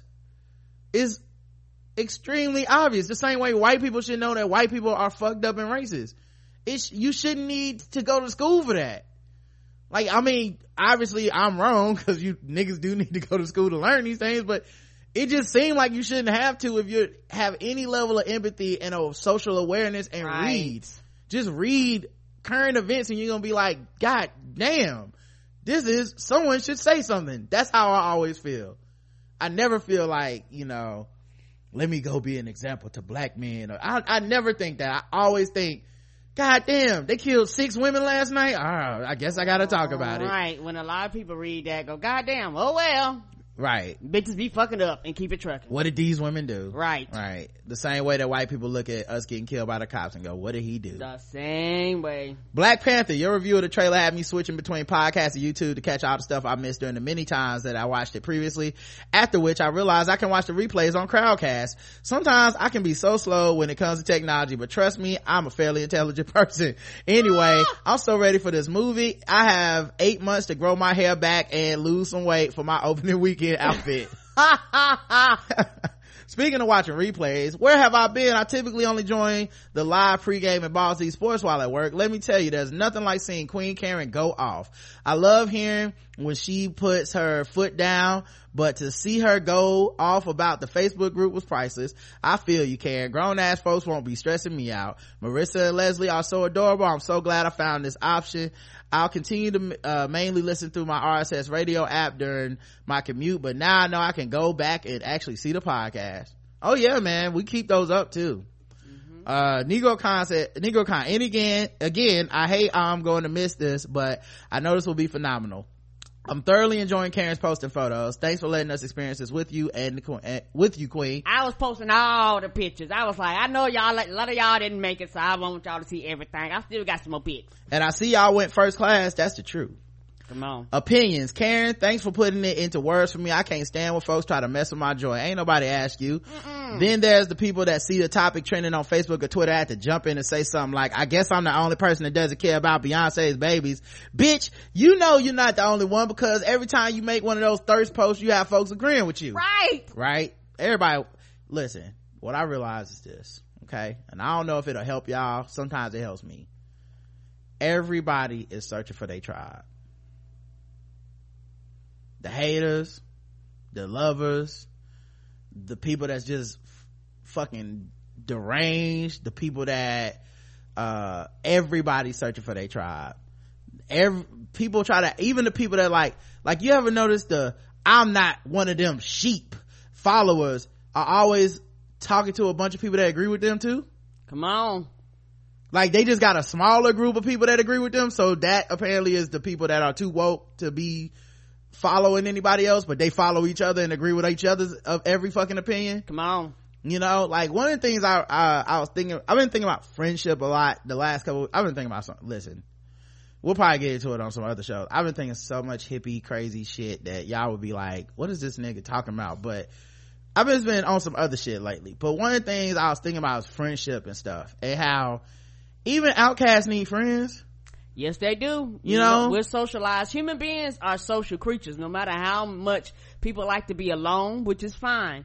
But overall, human beings are sociable creatures. We like to interact with other people. Yeah, the people that didn't fit into the spaces that I occupy still found a way to fit, like, even through not fitting in there, they fit with each other now because they were the misfits for that group. Right. And I've been part of misfits for other groups. I've been that. You know, when I was kind of a nerdy kid in high school, I remember being like, I like rapping, so I would fit in with the rapping ass niggas. I liked, poetry. I liked, drama. I like, no, you might not be the coolest kid in school, but you always find where you belong. You always find your wavelength. You find your people. Sometimes it's a negative thing that I like, that it's a group that I can't fuck with, or they don't fuck with me, and vice versa. Everybody has that too. That's also a common universal human experience. So yes, it is. You know, I think it's kind of interesting that, you know, whether you're in the group or not, whether you're the I'm too cool for this shit or not, you're still just, honestly, you're just reaching out for friends. That's all you're doing. That's all you're doing. So when you say, oh, all y'all care about Beyonce, but I'ma say some shady shit instead, all you're doing is reaching out for some friends. Cause you know what, there's some people that agree with you, and they're gonna be like, yep, we all right, we all the smartest, everybody else is stupid, I ain't brainwashed. This, you know what really was the biggest example of this? A lot of the anti-Obama shit over the last 8 years. Yes, sir. It hasn't been about being reasonable or nuanced or pragmatic. It's been about finding friends. Those people found friends by being like, I don't fuck with Obama, and they went and found they friends and they wavelength and they other people that like, I'm black and I don't fuck with them either. I'm like, cool. So do a lot of white people, so do a lot of racist people. So everybody finding a crew of people that they can kick it with. And some people groups is small as fuck, some people groups is big as fuck. Doesn't mean one's right or wrong, but it just means that people are approaching it differently. So that's what helped me, because sometimes I see people say shit that I'm like, why would they say that? That like, everybody was having a good time celebrating, joking about Beyonce's twins. It's not like motherfuckers literally went and started a church of Beyonce, but they will really act like y'all did. They'll be like, these motherfuckers worship Beyonce, they out here, and you're like, nobody did that. But they need to say it so that someone else will go co-sign, and they'll be like, yeah girl, you told them, we agree, high five, ain't these motherfuckers stupid, we're the smart ones. Everybody's doing it all the time to each other. That's how I feel. So yeah, once I realize that, I'll be like, fuck their stupid ass opinion, I don't care. Nope. I posted something about Beyonce's Grammy performance, and one friend commented, didn't like it. My petty ass waited until she posted something later, just replied, didn't like it. I've done that before too, and it does make you feel better for a second. I didn't even know what she was talking about, but my petty runs deep. I fight against that all the time, because I really, you guys have no idea, because I'm one of those people that also gets super detailed into social interaction. So like I almost flipped on somebody. I caught myself, I almost flipped on somebody, because I was like, yo, it's super scary to see Trump do rallies where he's breaking his campaign promises. And they're cheering him. Like, his audience is literally like, yeah, yay for Wall Street. And I'm like, y'all said he was gonna drain the swamp and he was against Wall Street. Now it's okay? Now y'all are fine with it? And I'm like, oh, cause it's just about the racism. But you know what? It's scary. Yes. It's scary. I don't care what people say. I don't care that you're not surprised. I don't care that you're not shocked. I'm a human being. I am black in this country. I'm allowed to be like, I'm fucking scared of that. I'm allowed to see a Klan rally and go, I'm scared, you know. And so somebody had responded like, well, something like, are you really surprised though? And so them motherfuckers get on my goddamn nerves. Right. So my thing was like, you know, I could literally go through this person's timeline, find anything they've ever said, and be like, are you really surprised? All I did was say all I said was a comment, and I was like, yeah, I didn't say I was surprised, but I'm still allowed to be scared. Right. Like, I still find it scary to see that hatred reflected in them people's faces. And truth are, you are too. Let's keep it real. a lot of people do that shit when they act like that because they don't want to tap into the emotions that they feeling, so they think they're better and superior by quote unquote cutting it off. But you feel the same goddamn thing I do, you just aren't vocalized about it, and you say this shit to make yourself feel better and for your own self-protection, because all of us have had to make our own defense mechanism to deal with the bullshit, and yours is to question other people when they voice the things that you're feeling inside. Right, you pick your spots to do it because it's something that scare you too. And I'm just and to me it came off callous and kind of, I was like look, I hate this response. Like it's just needlessly callous. There's nothing to add. Like it's, you know, I was just being honest with them, and I didn't go to their mentions and say, well, you scared, or I didn't do that. Like, you surprised? I didn't say that, because I was like, I'm just gonna be honest and tell you, like, yo, that's feels dismissive. Right. And so she kind of came back, was like, well, I didn't really mean for it to be dismissive, and we kind of talked a little bit back and forth, and I think it was a she, and I was like, you know, it's all good, man. Like, you didn't mean to be dismissive. I didn't really mean to get defensive like that. Nobody got called out their name. It didn't go that far or nothing, but I'm just saying, like, I was like, yeah, it made me feel like, you know, you were kind of taking what I'm saying out of context just to be like, oh, so you acting surprised when I'm not. And like, I know the history of this country, but if I see a fucking cross burning, I'm gonna be scared regardless of if I know it's coming or not. The sight of certain shit just makes you go, we have a very, very long way to go in this country. And I don't even know if she was from here, but anyway, the point being, I understand your petty is all that to say. I get it. Bossy, I thoroughly enjoy hearing Bossy, and I can't wait for This Too Much to return. Her reactions to the white people news cover and Jason Derulo was priceless. We share an affinity for Bruno. I have to tell myself that Bruno is singing on the Holy Grail in order to truly enjoy it, because I can't stand Justin Timberlake. Anyway, Bossy wants me to let y'all know that the reason she liked that Jason Derulo song is because it sounds like a Whitney Houston song in her mind, and I told her that I did hear that as well, and so now, and then she sent me the acoustic cover of it, which I was like, okay, now you're doing my thing to me, okay? That's my jam. All right, let me go to the next session. We'll be right back, guys. But yeah, I was like, I see what you're doing, Black Bossy. people news and you Trying to work in the field. That's part of that. That's Senator. I'm a house nigga. Trying to get me with my own trick, Bossy. You ain't slick. You are not slick. But I did tell her I was gonna tell everybody on the podcast about her. You know, I was gonna clear her good name. God forbid she get out here caught liking a Jason Derulo song. Lord forbid. I still don't know who he is, but Lord forbid. And then I got caught listening to like 5 other Jason Derulo songs on Tidal. I was like, what is this shit? You didn't get caught down a black hole. I was in here listening like, oh, this kind of jamming. Like, oh, goddamn, Bossy, you got me. Anyways, thanks for all the hard work that you people do. I hope you guys know that you're loved and appreciated. Yeah, we absolutely do. Yeah, you people. Nah, I just mess with you. I love you, sweetie. I know you closed the Facebook group, but you should run it like the club. Every time you put somebody out, you should allow another person in there, starting with yours truly. I wouldn't stress you out like those other mofos. LOL. Yeah. Hey, I'll tell you what, man. One, I've never had a problem with them adding or not adding people. I think that's something the group will decide. They might. The reason I had to stop is I'm one person. It was just getting too big, and people would just add people willy-nilly that don't even listen to the show, and that always felt off to me, because those would normally be the people that cause a problem. They don't listen to the show. They in the middle of them saying some fucked up shit and getting called on it, they always go, well, what is TVGWT? And I'm like, well, no fucking wonder you came in here and was like, I don't give a fuck, Bruce Jenner is a man, or some shit that you know everybody's gonna get mad about. I'm like, oh, you're just in here because you're somebody's cousin or something. And then I get a DM later, hey man, that's my cousin, I was just letting. I'm like, what if they don't fuck with the show? Why are you letting them in?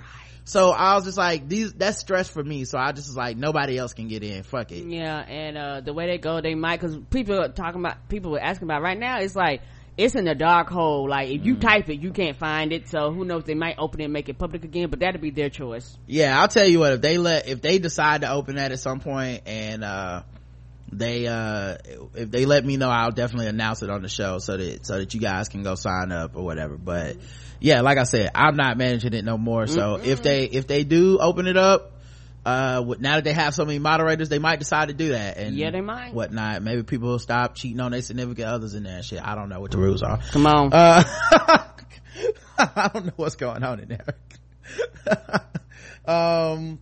PPS, it took me 3 days to finish writing this, and I've still been singing Usher's Caught Up since it started. Well, thank you. I'm glad you caught up. Me too. Ty H says, hey Rod and Karen, I'm a premium member who benefits from the content every day at work. I'm looking forward to the nerd off episodes with you, Karen, Chris, and Aaron.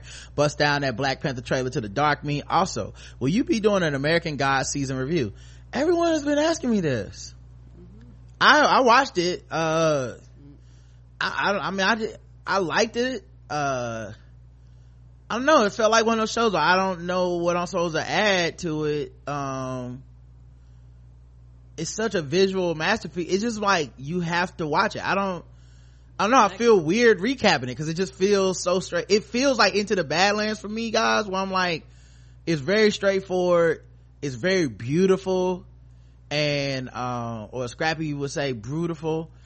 And so that's it for me. It was like I enjoyed it. It was really good. They want to hear you talk about how beautiful it is. Yeah, I don't know, maybe I don't know, maybe I'll look up somebody and see if they want to do an off-season review, guys. If y'all want that, because a lot of people I say, now I'm telling you right now, I'm not gonna be the co-host because I ain't watch it.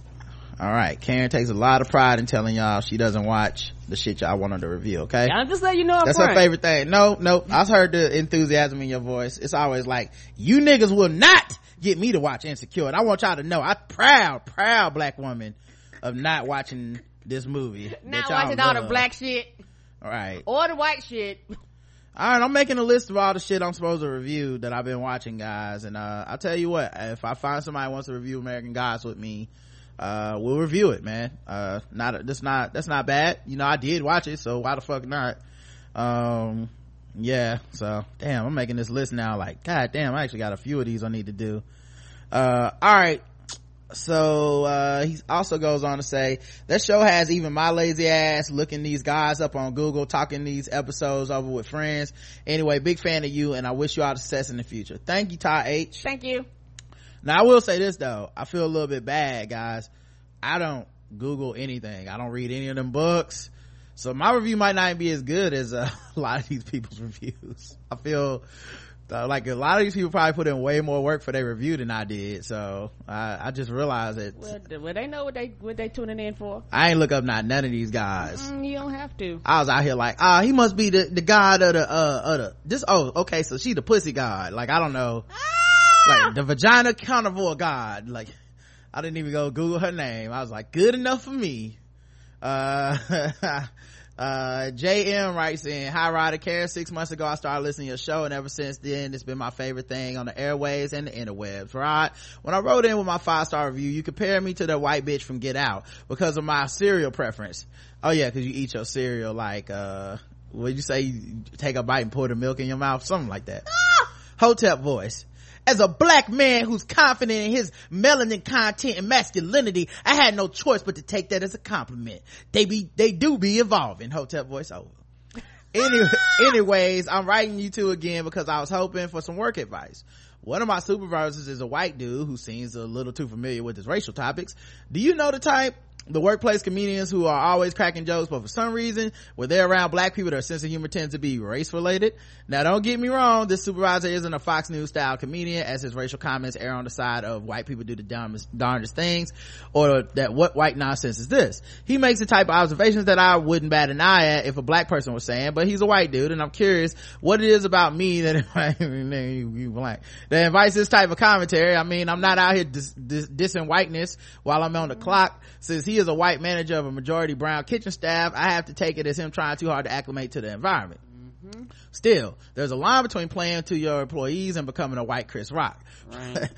You guys are this is making me think of The Office where fucking Michael Scott tried to do Chris Rock's niggas versus black people bit. Oh no. Oh, that's some of the best TV of all fucking time. Oh god, that was such a brilliant show. Plus the white supervisor has those crazy eyes. Double plus, he's ex-military. Side note, forgive me if I'm wrong, but why is it famous white terrorists almost always have a history with what military / law enforcement? You know why. Am I wrong to approach this dude with extra caution? If not, how do I keep grinning and bearing it while still laying low enough that I don't end up shot, stabbed, or blown up when his Mark Furman head ass snaps? Okay. This is a weird one because I mean, if you're feeling uncomfortable, this is a hard one to explain to him why you're uncomfortable, because he's gonna look at it like, but I'm on your side, right? I'm an ally. Like, I'm making these jokes, but the jokes aren't the jokes aren't at black people's expense, it's at white people's expense, and it's saying I'm woke and I get it, but it still makes you feel uncomfortable, right? Your thing is, I'm at work, let's just not joke about race at all. What's gonna be funny is when you express this, if you express this to him, he probably gonna be like, this nigga Uncle Tom, Republican, coon, don't want nobody talking about white people because he feel uncomfortable. Like, I know that's how he gonna think in his mind that you a sellout. I'm woker than that white man in the inside.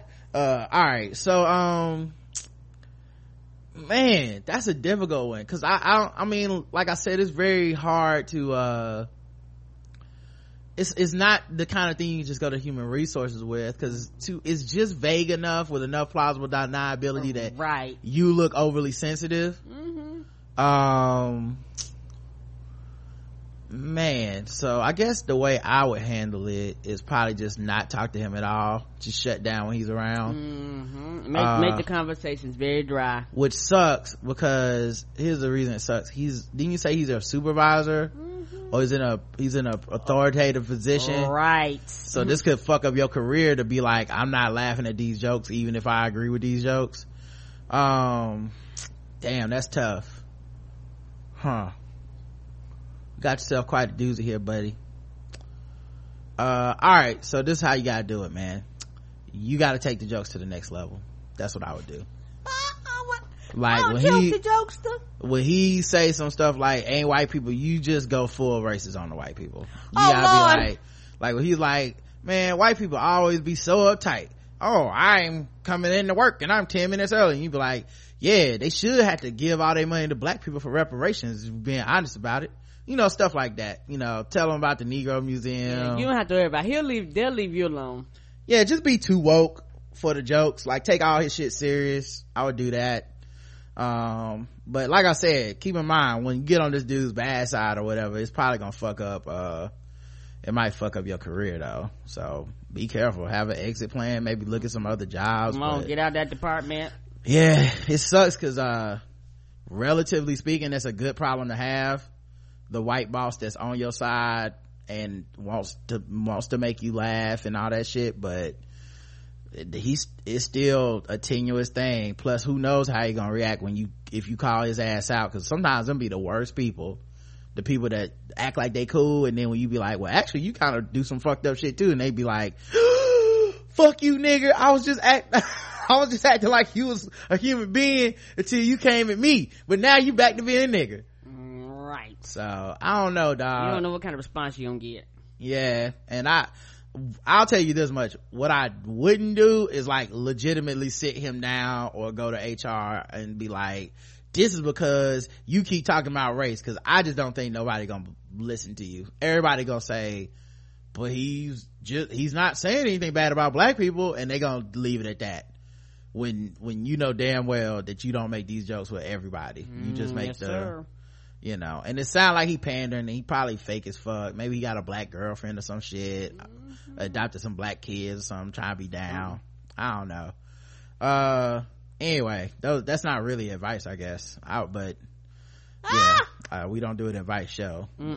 My way I would handle is either not talk to his ass at all, really, or just straight up be like, white people is evil, and that's nothing funny about that at all, which will probably get you on his bad side pretty fucking quick. But you asked what I would do, that's what I would do. Karen, how would you handle it? I have no no idea. Like, I know me, I would probably start documenting. Like and that's one thing I've learned about corporate America. Document shit. Document like the time. It's hard to. I'm sorry, I didn't mean to cut you off. It's hard to document though. It is, cause he ain't saying racist shit. Correct. He's talking about race, but on your side. Right. It's like the worst possible fucking thing to report. You know what I mean? Like, what's the problem? My boss, he just won't stop talking about race. Is he calling you a nigger or something? No. Is he racially discriminating against you? No, that's not it. Was he saying bad things about black people? No. About your coworkers? No. What is he saying? White people? He just he complimenting white people and then he's giving you unfair treatment. Nah, it's not really that. He just won't stop talking about race shit. Well, what is he saying? Well, mostly jokes about white people being fucked up.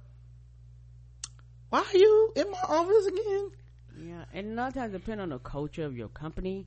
But I would still have documentations, because let's say something does happen and all of a sudden you're on his bad side, you have some form of a trail, because eventually with him being in a position of power, it's gonna be your word against his, and so if anything else, just kind of for your own safety. What I realized about corporate America is always to cover your ass thing, so you always gotta have to cover your ass and be sure everything's in the row and everything is where it's supposed to be. And like I said, even if you don't go to them, hold on to that documentation. Yeah, she's right. All right. You hate to be that cut and dry about it, but if something happened or they try to fire you and let go, because the thing is, I'm gonna keep it real. I know what you're saying, and people do respond that way. But everybody in corporate America, I don't care you work at McDonald's, always go to them fuck ass videos made in 1979s where they be like, hey, what you don't talk about in the workplace is religion and race. And so they actually cover that shit. So technically, if you want to get down to nitty gritty, no, we're not supposed to be, unless we're talking about diversity or some shit like this. Why are we talking about this? But go ahead, I'm sorry. No, they asked for our opinion. There's no need to apologize, nothing to be sorry about. And yeah, I agree, you gotta do something. That's a tough one, dog, because I know you don't want to be the guy who's like he wants to be that guy, is what I'm saying. They don't want to rock the boat, or the quote-unquote pool manager. Yeah, nobody wants to turn around and be like, all right, so can you stop joking with me about race? Because it's gonna make you the not fun guy. It's gonna make you it's gonna make you the bad guy, man. I don't have a better way to say it. Yeah, and what's so fucked up is that, going back to some things you say, it's amazing how we navigate this like this. But it was a white person that took their ass up to HR talking about Tyrone over here talking about fucking race, and that shit would have been squashed. But for some reason, black people gotta jump these hoops and possibly like that. If Tyrone was, I guess because you had to flip it all the way to like Tyrone is talking about bad about black people or something. Like, I guess you'd have to flip it all the way. Because it would, if Tyrone was just talking bad about white people, he'd get fired. If Tyrone was talking bad about black people, that's racist. So right, yeah, so, Tyrone would get his ass fired. Correct, and that's the thing. That was my thing, and that's why he'd be at Tyrone washing them things, starting his own. I mean, that's how the enterprise got started. Start his own car wash. That's how the enterprise got started. Tyrone washing them things. How you get this job, Tyrone? I got fired because I wouldn't stop talking about race at my job, and now washing them things. White people got offended, but come on down to Tyrone washing them things. How you want your ribs? Fried? Right. Baked? Yeah, but I feel you. Yeah, like I said, you ain't wrong, Karen. I'm just shaking my head because it's sad. That's right, all. because the corporate America just never worked for us in situation, and it's that fucking double standard, because you being black and talking about they talking about white shit, everybody him and harm, but you being black talking about white shit is a problem. You being black talking about black shit is a problem. Everywhere where you go is racist. But for some reason he can talk about this shit and you feeling uncomfortable is irrelevant. So baby, documentation. You heard it from the queen. All right, Marion writes in, hey Rod and Karen, I've been a fan listening to your show right around the time you guys started talking about going premium, and seen the podcast become what it is now with all the great content you all have. I also have heard of the unfortunate times hate and ignorance comes your way when it's not deserved, and you both still push through. Karen, you like the sweetest person, just seeing you on stage, and Rod, you like one of the coolest cousins in the fam who can brighten the room up. I know you just see yourselves as a loving couple who started a podcast in the spare bedroom, but you've helped to spread love, humor, black excellence, and bettering so many people, even myself, with your daily show brightening the room up. I know you with your daily show, MTR Network, Black Astronauts, WM 40 Acres, and yourselves and others have helped me to speak up against the craziness and the misogyny, sexism, racism, and other things that can bring a person's spirit down. With that, I just want to say thank you for allowing me to experience the greatness of Negrocon. I wasn't able to stay long enough after it ended and speak to you in person, but wanted to write in at least to say that want to wish you nothing but success on all that you continue to do. Listener and fan, Mary and Peanut. Thanks, man. Thank you, baby. And yeah, man, I we appreciate, people that listened to it and enjoyed it and whatnot. That was dope. And came out and supported us live. And like I said, it's folks like y'all that really put the battery in our back and just remind us to stay focused and bring positive energy and joy to what we do, and then that will be its own reward and it'll spread out to the universe.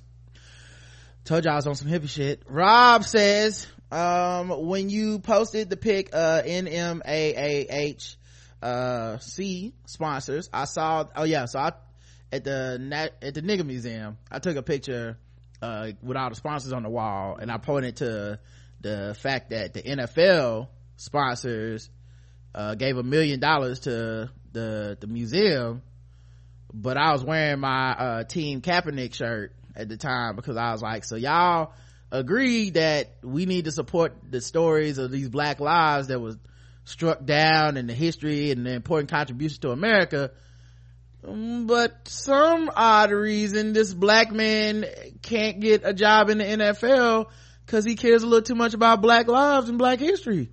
Interesting. He says, I saw the NFL and NBA were on the sponsor list, but MLB was conspicuously absent. Did you see them anywhere else? Mac, I didn't even read all of them. I read some of them, but I wasn't, Firestarter has a great podcast episode. They talk about Dat Millie, talk about the millions of who was on that wall and who gave to the Nigga Museum and who didn't. And it's such a good segment. But they are absolutely right, man. There was a lot of people I was looking for. I had my own people. I was like, you niggas made a whole lot of money out of black people. I hope I see your name up there, Nike.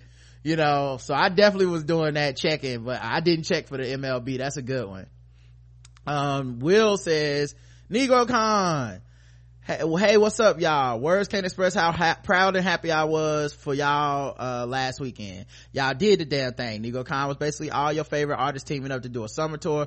The Up in Smoke tour has nothing on y'all. I just listened to the live recording and I could feel the energy that was in the room. I wanted it all to go off without a hitch, and from everything I heard and everything Karen posted, it looks like it did. I just kept retweeting everything. LOL. Next year, hashtag Negrocon will be trending. Trust and believe.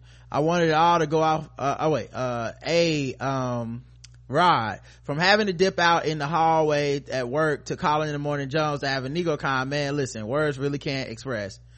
Yeah, man, bigger and better things moving on up and all that, but absolutely, I'll never forget corporate life. I hope I not have to go back to it, but I'll never forget just, that struggle, dog. And I'm so appreciative.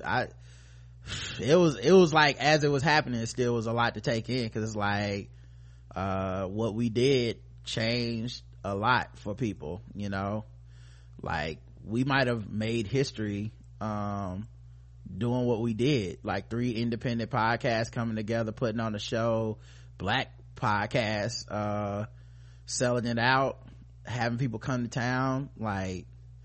Shit, just the audience at Negrocon could have did a live podcast because there was so many talented people in the room. It was just amazing.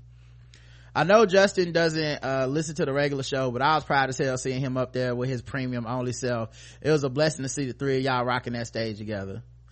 Yep, remember when I was telling you I was thinking about friends, one of the things that mattered to me in that group and in that setting was having Justin on stage with us, because that is my friend. Yeah. That dude has been in my house when it was just me and Karen and that snowball Mike, like that, you know, you Justin and Will. Yeah, shout out to Will for people that go back that far. It says a lot about people and how they maintain their friendships and shit. It says a lot about people. It's very telling, and you can tell people that all they friends is new niggas they met on the internet last week, and then in another month or two they'll be talking shit about their ass and how they don't get along and nobody's good enough, and you're like, well, isn't it just you? It says a lot when people can't maintain connections, and I think the people we were working with Chris and Brandon and Twan and like all those people are family from way back, and Justin, seeing him there too, it matters to me that he was there.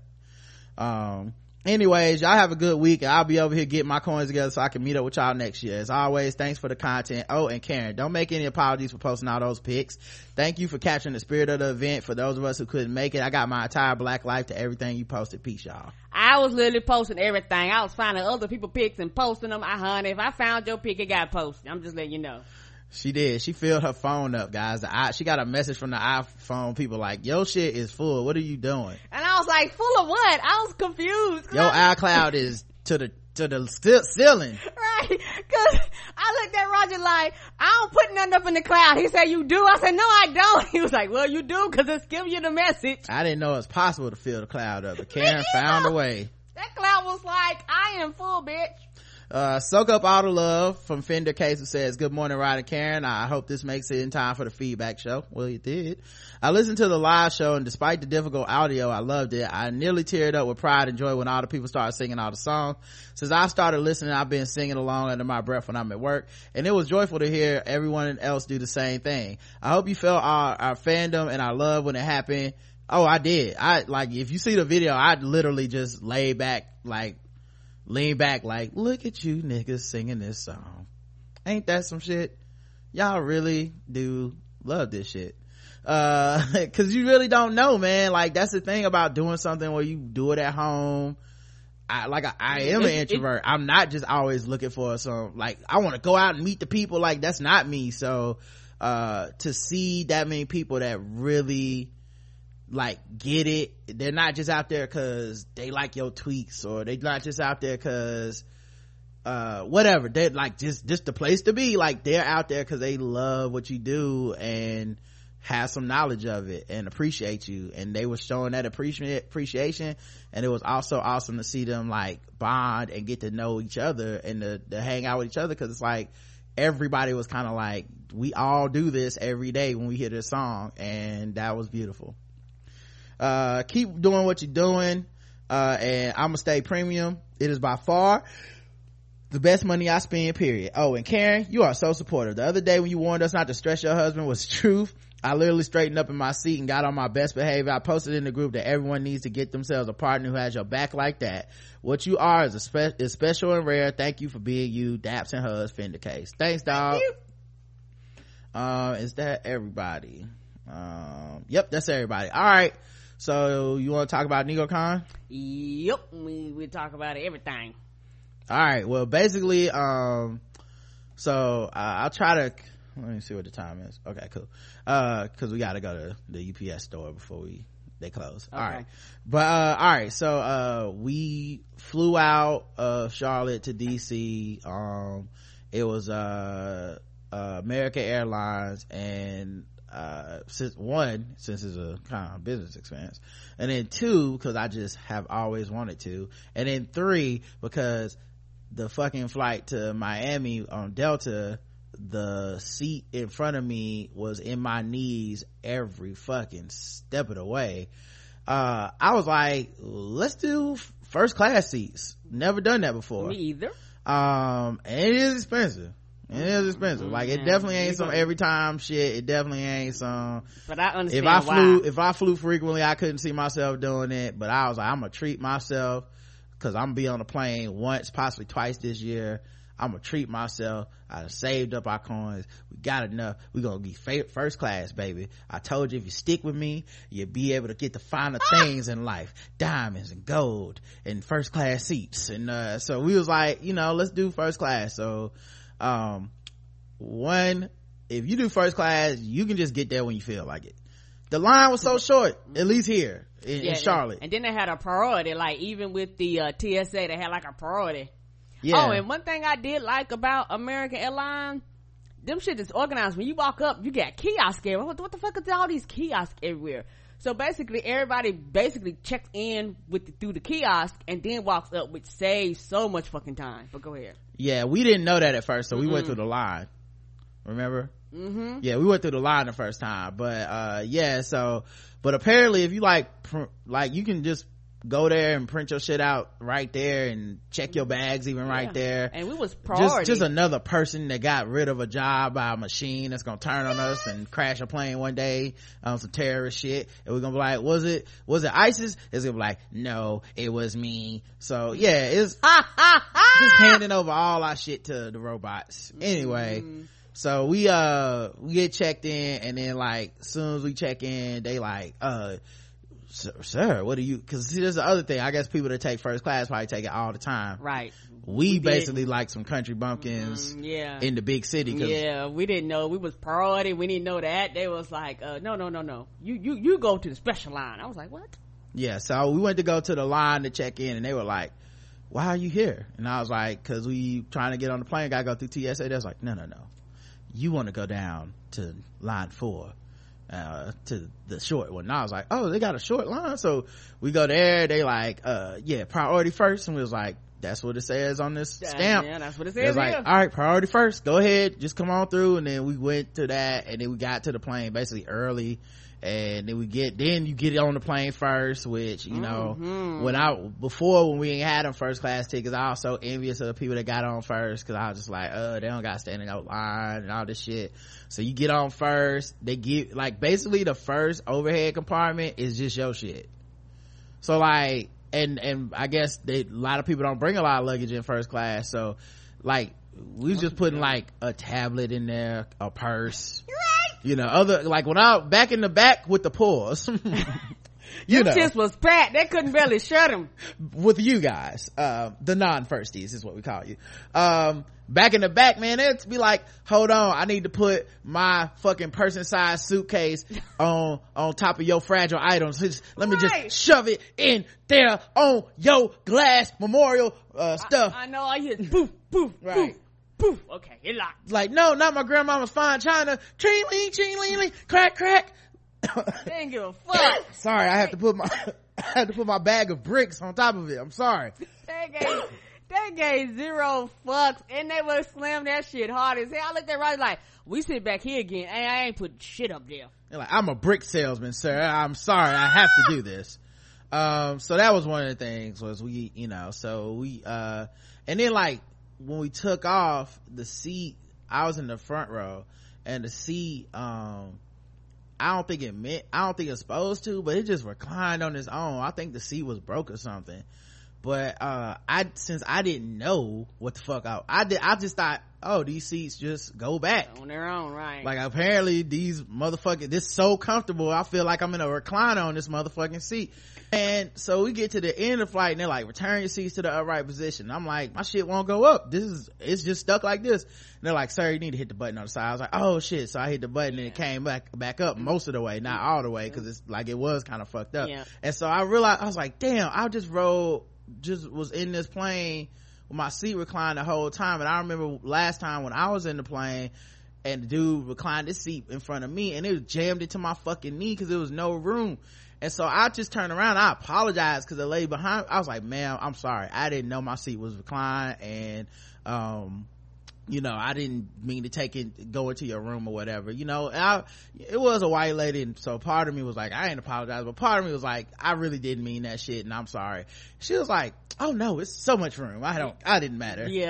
She didn't even feel it, and because it's a little different, because when you do first class, you have like a flight attendant, and like the first like 4 to 6 seats as just that flight attendant's little area. Like that person don't really fuck with the rest of the plane actually.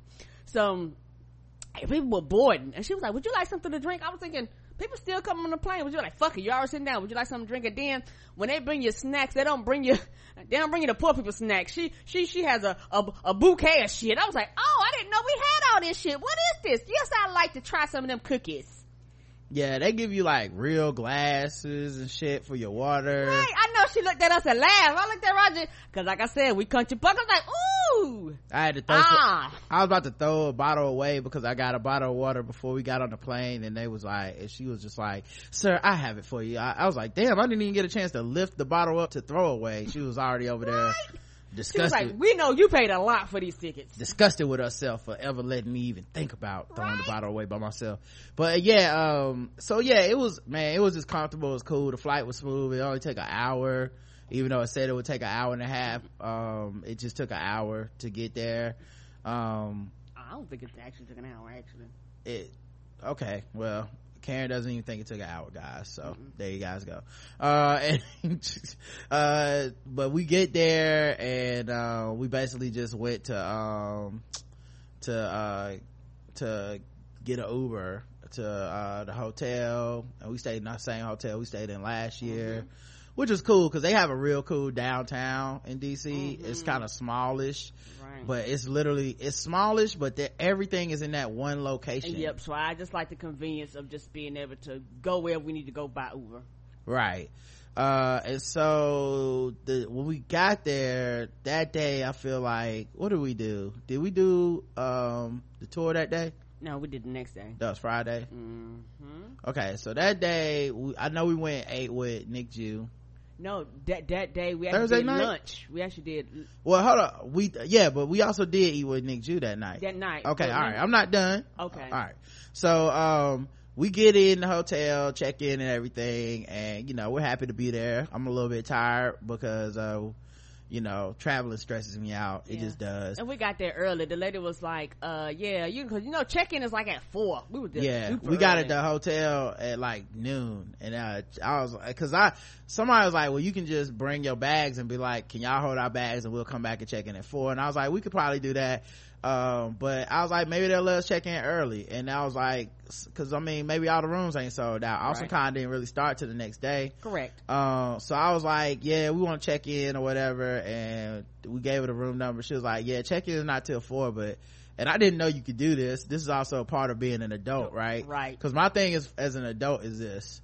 There's a lot of shit I just don't know if you can do or not. Right. But for the most part, it's not like whatever issue I'm coming up with is something that these professionals have never experienced before. Right. So I have to remind myself that sometimes, because I don't want to be a bother, but at the same time, they should be trained to do all that shit. Correct. So, my thing was like, well, I'm just gonna ask, can we just go in the room now? I remember when I was like 17, 18, 19, getting a hotel room, I would never ask that because I've been like, well, who knows? I'm kind of, you know what I mean? But yeah, I was like, I'm just gonna ask, can we go in? And they was like, yeah, you can go in. It's like $25 extra to check in early. And I was like, yeah, well, fuck it, let's go. Right. Like, just charge it to the card or whatever the fuck, we go in now. So we went in, we were thinking about what we were gonna get to eat and stuff. And okay, so the other part is, you gotta keep in mind, the whole trip, I'm not hungry at all. I'm very much focused on, I want to do a good show, I want to be prepared, I want to have good jokes. I'm the one who looks at all the itinerary and stuff. I have everything scheduled. Y'all don't know necessarily this about me in real life, but in my regular ass life, I fucking hate a schedule. I hate a schedule. I hate it. I hate a schedule more than anything else in the world. Like, I don't mind knowing that I want to do shit, but there's two types of people. There's the type A people that plan every fucking thing out, right? And then there's me, where I like going with the flow. I like everything to feel organic. I don't like to be pressured. I don't like to be put in situations that aren't naturally occurring to me. Like, that's just not my thing. I know that and I know that it's against a whole lot of people's makeup, and it pisses them off when they are hanging out with me, because I'm like, why the fuck would we do that? If we want to go over there, we just get up and go over there. And some things in life have to be planned out. Yeah. Like, a vacation has to be planned out, but it stresses me out and I don't know why, and I don't even know what can be done about it. It is what it is at this point. Okay. Like, I enjoyed our Miami trip. Yes. Because we went down there and it was like, well, we not going on stage for 2 days. Right. So we actually let's just go out and do shit, and we'll do it at our own leisure, and we just kind of make it up as we go. That's me 100%. That's what I prefer. I can do both. Like, I can do a schedule. Like, I can do it. It just stresses me out. It doesn't matter what it is. I immediately, if I have a doctor's appointment, I start getting stressed out the day before.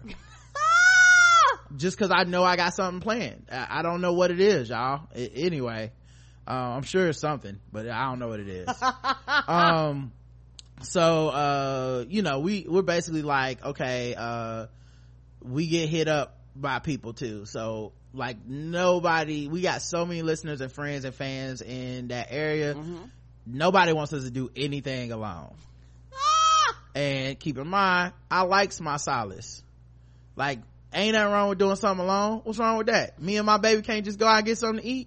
We can't just hang out. Maybe I just want to talk to her in a different city. But people was like, oh man, y'all doing lunch, where y'all going, what y'all doing? So Randolph Terrence from 3 Guys On hit us up on direct message on Facebook and was like, y'all settled in, what y'all doing for lunch? And I was like, we don't have no plans. He was like, well, I can swing by the hotel and we could just go grab something. And I was like, that's cool, which, we got a little bit of our stuff unpacked and we're just chilling anyway. And I was using this time to figure out, what we're gonna do about the Facebook group and shit. So I had other stuff going anyway.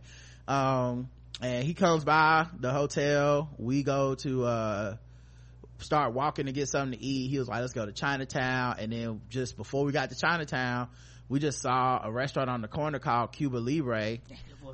And he had never been there before, and obviously we had never been there before, so we was like, let's do this, because when we went to Miami, we had some good ass Cuban food, and there's nothing like that here. Yeah, and there's nothing like that in Charlotte. Like, we have a couple Cuban places, but it ain't fucking with that motherfucking Cuban food we had in Little Havana. No, and shit. It's not. So we go to Cuba Libre, and it was a good time. We talked to Randolph about all kinds of stuff, podcasts and shit. I talked Bill Maher, Bill Murray, Bill Cosby. We could have recorded our conversation and put it out as a podcast. It was so fun. And he told us about the venue for because he's a comedian, so he knows about the venues in the local DC area. And he was saying like, yo, y'all could have put even more seats in there and probably filled that shit up with 150, 200 people. And I was like, yeah, that's cool. The only thing is, it's the first one. We do want it to be comfortable for everybody. Right. We are going to be selling, they're going to be selling food and alcohol, and we want people to have room to eat and drink. Right. And we kind of wanted to be intimate. So, but yeah, he was like, man, you could do it at this other venue, this other thing. So like, he had a whole bunch of ideas for the sequel, basically.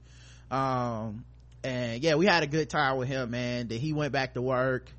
And shout out to our waiter, this dude that some kind of brown felt like he was black. Yeah, some kind of brown. Black. It was his like birthday and shit, and he was in here working on his birthday, so I left him a good tip and whatnot. And then so we go to back to the hotel, and we basically chill until it's time to go meet Nick Jew for at a place called the Green Turtle, I want to say. I think that's the name of it. Yeah, I kept fucking that. I kept tanking that internally. I had to Google it several times. Like, I kept wanting to call it the Green Frog and the Tree Frog and shit. It's the Green Turtle, which was just a bar. And we went there, we had dinner with Nick Jew and Aaron and Kendra, his wife. We didn't know they were showing up. I did. Aaron from the Black Astronauts. Oh, I didn't. Karen didn't know. No. I'm just along for the ride. Yeah, and we had a good dinner. Our waitress was a little bit but we had a good. Right. We were having too much fun to let her affect us. Yeah, it was a low key spot, kinda. And then we took that. If you guys follow us, y'all saw the picture we all took. That was fun. And let's see what else. So then that was the end of that night. Because after that, I ain't gonna lie, I was tired anyway. And like I said, I was stressed out. I don't even fucking eat much. It's a horrible way to enjoy a city, because the number one thing most people want to do when they land somewhere is eat all the food, and I just wasn't feeling it. Now hopefully it's not a recurring thing. Hopefully it's just this one time or whatever, but I wasn't sick, I just didn't want to eat, go ahead. Oh, and last time I got sick, so I was super selective about what the fuck I was eating anyway, because I was like, last time you were sick the whole I was time. eating everything like, just don't get me sick, just don't want to get sick, just don't want to fucking get sick, I'm gonna be at the show, so I was kind of stressing myself out with that, which might have psyched me out a little bit, but whatever the fuck, I was just nibbling on shit like I ain't gonna get sick. Okay. And what else happened? Okay, so then Friday I was like, we should do a tour. So I signed, and so the hotel, when you use the Wi-Fi, it then takes you to this page where it's like things to do in DC, and it was like, get on our hop on hop off tours, and we did a tour in Miami, and I thought that was cool, the boat tour, the millionaire boat tour. We got to see everybody's yachts and fucking houses and shit on the water and whatnot. So I was like, let's do DC. I've never seen the monuments really. Last time we were here, we were in and out, we didn't have time to do this shit, so we was like, let's do it. So I scheduled it for us, and it's a hustle, because when I bought it, the thing was like, I thought I was just buying like 1 day tour. Apparently you buy it and it's like it's a 2-day tour. Okay, that doesn't mean that you have to go on the tour both days, but basically you can go 2 days. You couldn't just buy one. So I got 2 tickets for 2 days. We go down to Union Station or whatever you gotta go. I think that's the name. Yes. And first of all, we're sitting on a bus, me and Karen, the only 2 people on this fucking bus. So I'm like, okay, are they about to just take a tour with just us on it? Right. And then later they like said that the tour was gonna be done for the day for some reason, and it was like weird, because we actually got there kind of early. But they was talking like, I don't know if something was wrong with the bus, and then they said somebody on another bus got in a wreck, so it was just sounding like it was sounding like we wasn't gonna get our damn tour, is what it sounded like. I'm like, I know I ain't pay all this money, come down here for y'all motherfuckers to be like, our bad. Like, the thing said a bus leave every 10-20 minutes, whatever the fuck. I'm on a bus, let's go. I don't give a fuck if it's me and Karen. Right. I'll do the tour guiding. We're gonna see something. That's the Lincoln Memorial. There go Lincoln, let's go. There go big ass statue, y'all. Next. You know what I mean? Like, I'll figure it out. But yeah, so we were sitting on there, and this woman that was the tour guide came on, and she was ridiculous. She was like, where are you? She kept calling everybody her friends. She's like, where are you from, my friends? And I was like, North Carolina. Oh, I'm from North Carolina.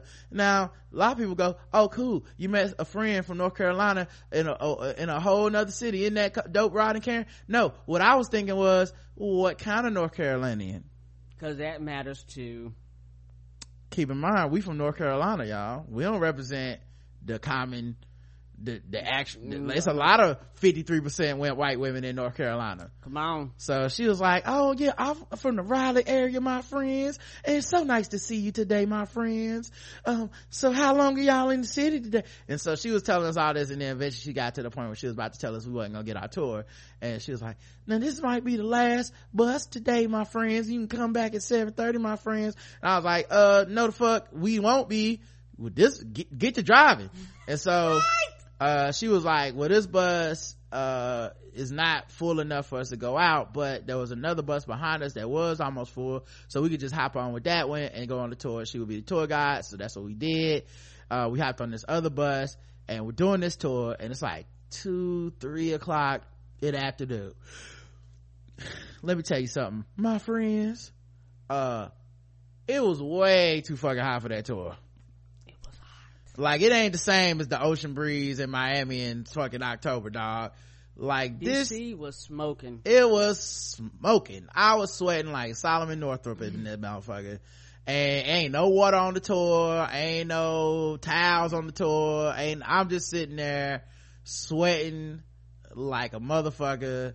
And then it's a hop on hop off tour, which actually means they stop at each memorial spot and ask you if you want to get off, and then you can wait for another bus to come by, you can hop on with that bus instead. Right. The problem is that mean when they stop, cause you on the top ain't no roof, so on the top ain't no AC, so every time they stop, I'm just sitting there doing a countdown silently in my head of like 1,000, 2,000. How long you want to talk, nigga? Get off the bus if you getting.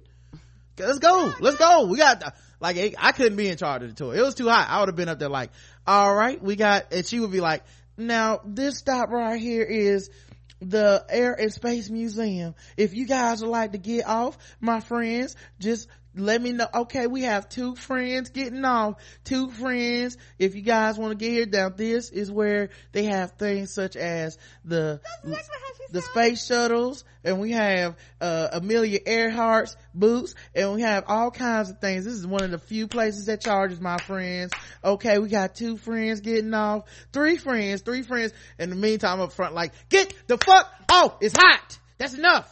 Let's go. Move it, you know. And so I took that shit for about 8 stops, and we got some good pictures of shit, but I took that shit for like 8 stops, and I finally was like, Karen, and I'm gonna tell y'all the straw that broke the camel's back for me. Okay, she was like, now this, we went to the Martin Luther King Memorial. It's like, this is Martin Luther King. He was a very important, special man. He was one of the greatest orators of all time. He's one of my favorite speakers.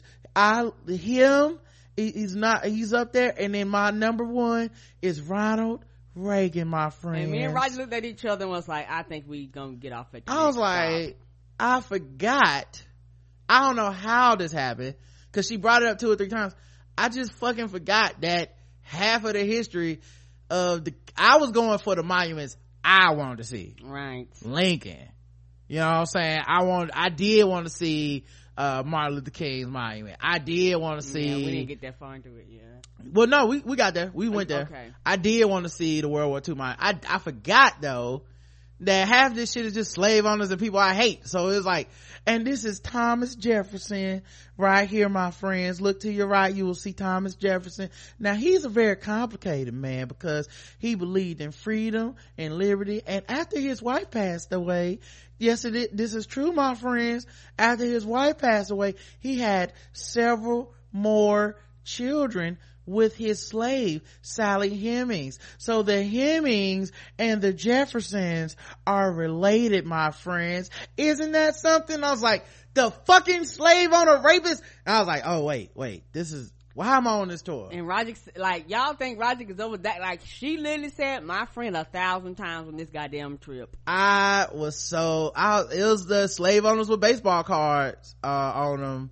shit, and I was just like, I have to get the fuck off of this, because I'm gonna turn around and be like, bitch, fuck Ronald Reagan, and then everybody's gonna be like, that black man went crazy. I don't know, it's hot as hell. He passed out right after he said it. Right after he said it, he passed out from exhaustion.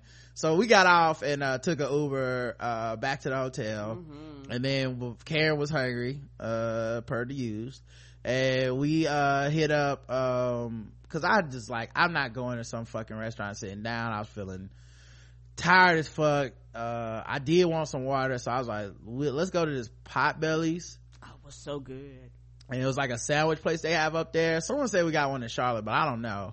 It says downtown. Okay, yeah. That's so why I don't go downtown. We had Potbelly's, and I gotta say, man, it was a good ass sandwich. Oh, it was delicious. I enjoyed it, and they toasted like Quiznos and shit. And let me tell you, that sandwich was good, my friends. Okay, I had the pizza sandwich, my friends. It was flying. They added bacon and mushrooms, my friends.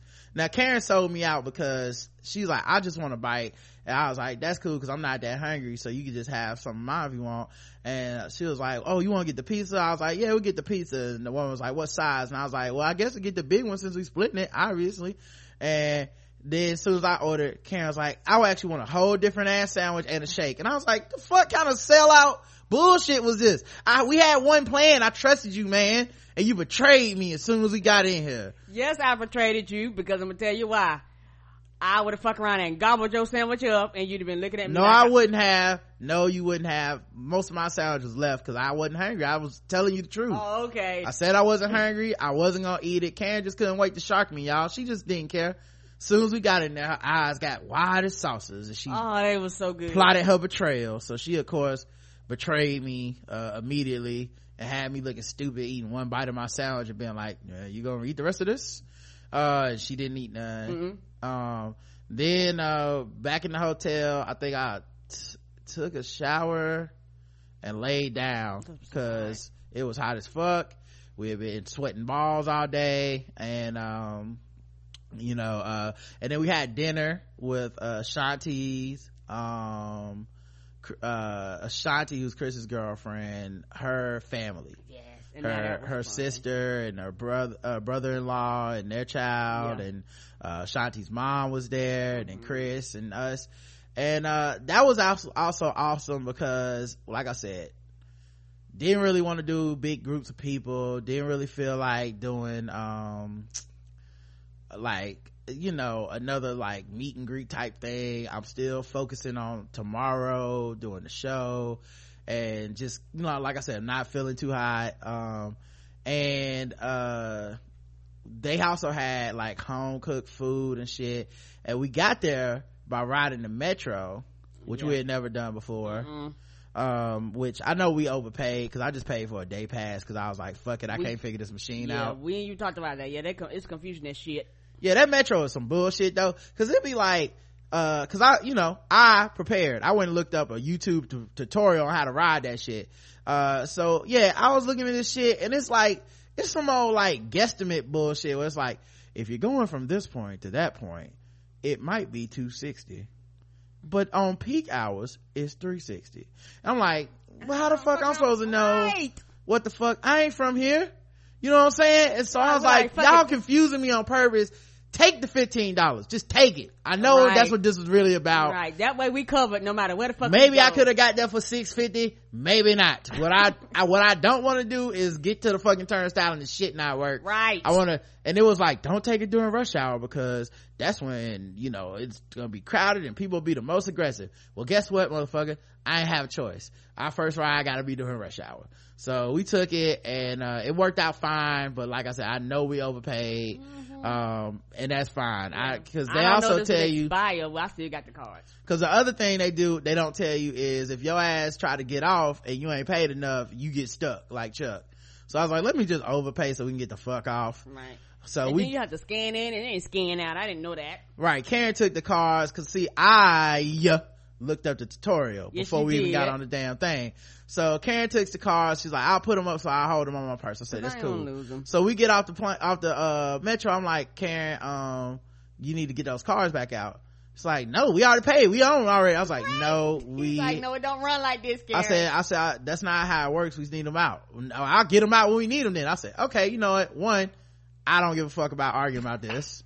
Cause I know I'm right. So it's not like I'm guessing. I absolutely know for a fact that what I'm saying is right. The second part of it is, fuck it, if you want to wait till we get in line to get them out, that's fine. I just didn't want to be holding somebody up. I didn't want to give anybody a reason to have an attitude with us, or whatever. I was like, I just want to make it look like we be on this shit every day, and we're extremely, I just want to fit in. Like certain shit, I just want to fit in. Washington DC is not as bad as like I hear New York is, but I can't even take Karen when I go to New York because she's gonna be looking at how big the buildings are and talking in that country accent to strangers and get us mugged and shit. So like these are the things I had to think about as the person in charge of the trips because of stuff like that. I'm like, sorry. We just gonna this gonna look like the beginning of fucking Unbreakable Kimmy Schmidt going with Karen, so I don't want to deal with that. So we get off. Chris picks us up. We go to Ashanti's family's crib. Man, the food was so good. It was. Like we had, like I said, I wish I could eat more, but like I said, I wasn't hungry enough to really grub like I wanted, but I did get me like a couple ribs. I got me some greens. Oh, it was so good. I got me some they had some scalloped potatoes. They had some cake that I didn't get none of. They had, cause Karen left my piece there. I didn't mean to. I'm so sorry. It was a running theme, y'all. It's really a running theme. I never got any cake the whole trip. And so then, which is fine, cause honestly, I wasn't that hungry to be honest. So yeah, we get back to oh yeah, someone said, will you get off the terms of cost of the trip? Oh, we know. What I'm saying is they don't make it very user friendly. What you should be able to do is push a button where you get on and say, this is where I want to get off, and it should tell you like that's $3 or whatever. Right. Instead it's just like during peak hours it might be $260 or it might be $370. Depends on what's going on. I'm like, not fucking from here. Make it simple. Are you trying to go back? Because if not, that's another thing. I was like, just give me the day pass, because I want to feel like I put this shit down, I can get on and off when I want to. And they raised the prices this Sunday. But the train was nice that we was in. It felt new. I heard that they used to have dirty trains. Anyway, we fucking go hang out with Chris and them, have a great time. Those pictures are online. Yeah, really enjoy Ashanti's family, man. Yes, we love them. They remind me of my own family. To a certain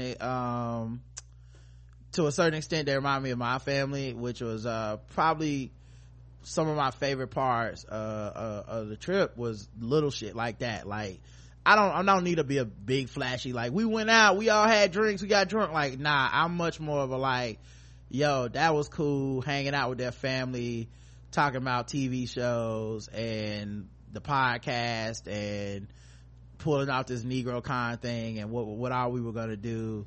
So yeah, that was probably if not, that was one of my favorite meals and his favorite nights, hanging out with them. And also that Friday we went to the Nigga Museum, right? So for the Nigga Museum, I would give y'all a blow by blow thing, but I'll just say here, one, we just did the bottom half. So we did the black sluffer and slavery. It's a total of 6 floors, y'all. They don't let you know that. We did 3 floors. And when I come back, I'm gonna do the other 3 floors, the top. But we did the bottom 3 floors, and Justin and Turk went with us, and we took pictures of everything. It's all on Facebook and shit. And so how did you feel about the trip? Like, how did it make you feel doing it? It was sometimes overwhelming. I know it might sound weird, but sometimes you could actually feel the oppression. I don't know if that makes sense. Like, just reading it and looking and observing all the things, it hits you in the chest.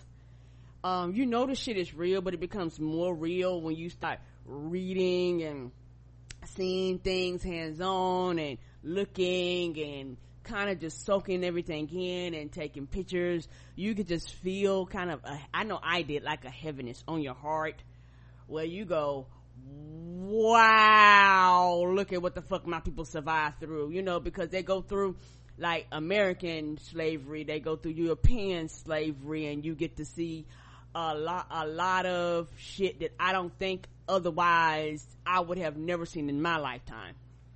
Yeah, so for me it was kind of a mixed feeling, because one, there's so many people. Yes, it is. And so it's purposely overwhelming at the bottom and purposely makes you feel claustrophobic. Yes, it does. And there's too much shit. It's impossible to truly take in this museum in one day. It's impossible. Yeah, I would say. But everybody told us. Yeah. 2 to 3 days. Yeah, which is fine. This is not a knock against it. I just want you to understand, like, the purpose of the bottom floor specifically is to make you feel overwhelmed. Purposeful. Now, when we was in line, the first problem I had as soon as we got there, what the fuck are any white people doing ahead of me in line? I don't care that they got here earlier. This is our shit, okay? You should go all the way to the back out of reparations, give up your spot to black people, and y'all get in when we're done. That's what I would have preferred, but whatever. They do it their way, we do mine, whatever. Then like, white people were so courteous.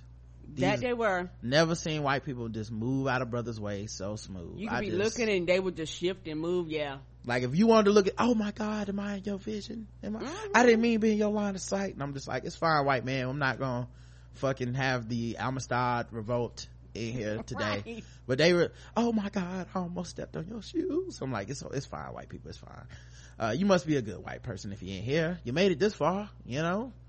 I wouldn't go to the Niggas Are Trash Museum. I don't think I'd go to that one. The Men Are Trash Museum, like, I don't think I could make it in the Men Are Trash Museum. I'll be like, that's not my space. I don't want to go in there and be reminded of the trash that I am. But nah, so white people was in there and shit. Although now in my mind I'm thinking National Museum of Men Are Trash and history and culture. That would be a good museum. Ike Turner's guitar would be in there. That museum would be lit. That museum would be ridiculous. Oh my god, I kind of want it now. Maybe I would go see it. Chris Brown, like, I have a statue in there. Oh man, Thomas Jefferson to be in there. Ain't he in the Nigga Museum? Duality. Oh man. Anyway, so we you know, you feel overwhelmed, and they basically separate the bottom floor, and this one side is American chattel slavery, the other side is like European chattel slavery, but both of them eventually bring you to the same point, which is white people ain't shit. And then it opens up to a big ass room. Yeah, you get involved in like some of the things the things that struck out to me when they show you the tools and stuff that people had to use to plow and till the fields, and they show you pieces of ships, when they show you the manifest of these ships, where they started with 125 slaves, and some of them, so many people died on the ship, on the passage, that it would arrive with 1 slave, 5 slaves. So that many slaves died just in the middle passage through the brutality of slavery. Yeah, and then like I said, you read the stuff, and I think one of the things said the average life of a slave was 7 years. It was in Alabama at a certain colony, as soon as you like fucking got off the ship, 7 years later you was gonna be dead. Yeah, and what they don't, what a lot of people don't know either is that, you know, when they got people, they would literally have them chained together. And so if anybody got sick or anybody would die, they would throw the whole line off. So it was 10 to 15 to 20 of y'all all chained together. That whole line would be checked off if one person got sick or died.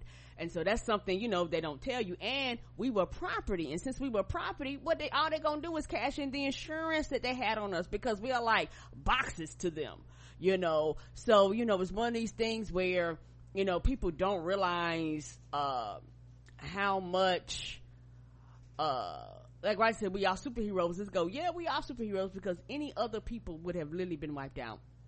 Yeah, they tried to kill us, man. We're pretty much, our existence is the evidence to the greatest crime ever pulled off in human history. Right, so that's why they want us gone, because we are reminders and evidence of one, the fact that they would have the audacity to try to pull off such a crime, but then 2, their own lack of humanity and empathy towards their fellow brothers and sisters, and thirdly, the fact that they couldn't do it. We are a reminder that they could not get rid of us, and that's why they want to get rid of us so bad. They just want to finish the job they started. Anyway, so these so other things, the things that stood out to me, you know, because there's like a lot of stuff you already know, Harriet Tubman and you know, sundown laws and stuff like that, but some of the things that stood out to me, they showed the collars and the chains for children slaves, infants, yeah, like babies. They would put you put a manacle on a fucking baby. Like, who does that? And they're tiny. I said, yeah, because they're real tiny and small. Yeah, things like you know, they had testimonials, they had journals, they had like some recordings of people talking about like you know, slaves being sold, their family members being sold. The business of slavery is the thing that sticks out the most to me, because like, obviously it's like, guys, it's so claustrophobic. You're on top of each other. I think you're supposed to feel the pressure of this undertaking, of the fact that this was the lifeblood of a country, like that you are being pushed together like the slaves were when they were, that oppression is on you, that pressure is on you. I think that's why so many people have such harsh, like, emotional responses to the first couple floors, right? Is because it is designed to manipulate you into that overwhelming, claustrophobic, what's gonna happen next, what am I reading, where am I going feeling. Like you can barely go, like I would love to go there when no one's there so I could literally walk around and really absorb each thing. You don't really have time or space for that. You just pick up the basics, but the basic is the biggest basic in the world, which is that this fucking catastrophe was done to us and to these people, and it's this huge crime and this huge undertaking, and it is organized and it is purposeful and it is systemic, and there's no fucking way you weren't an evil son of a bitch if you did that. There's no such thing as a good slave owner. There's no such thing as a person that could willfully stand by and not realize it was an atrocity. That's what you realize on those first steps. That's what you realize on that part of the museum, is it was not a passive crime. No matter how, it was not just the way things are. They knew the whole time. So that was the thing I took from the bottom floor, especially like, and this is one of those things where I think people, because it starts to lighten up a little bit and spread out as you get further in. But one of the places I saw people walking by that I was like, it's probably low key, in my opinion, the most important a part of that exhibit to me is the part where they show the commerce, where they show the insurance notes, they show the currency. They had slavery before they had a single currency, right?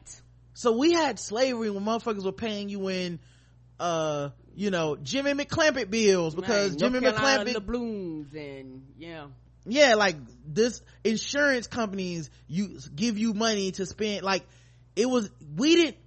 the slavery was the economy. Yes, it was. The bodies, the people, that was the economy. It wasn't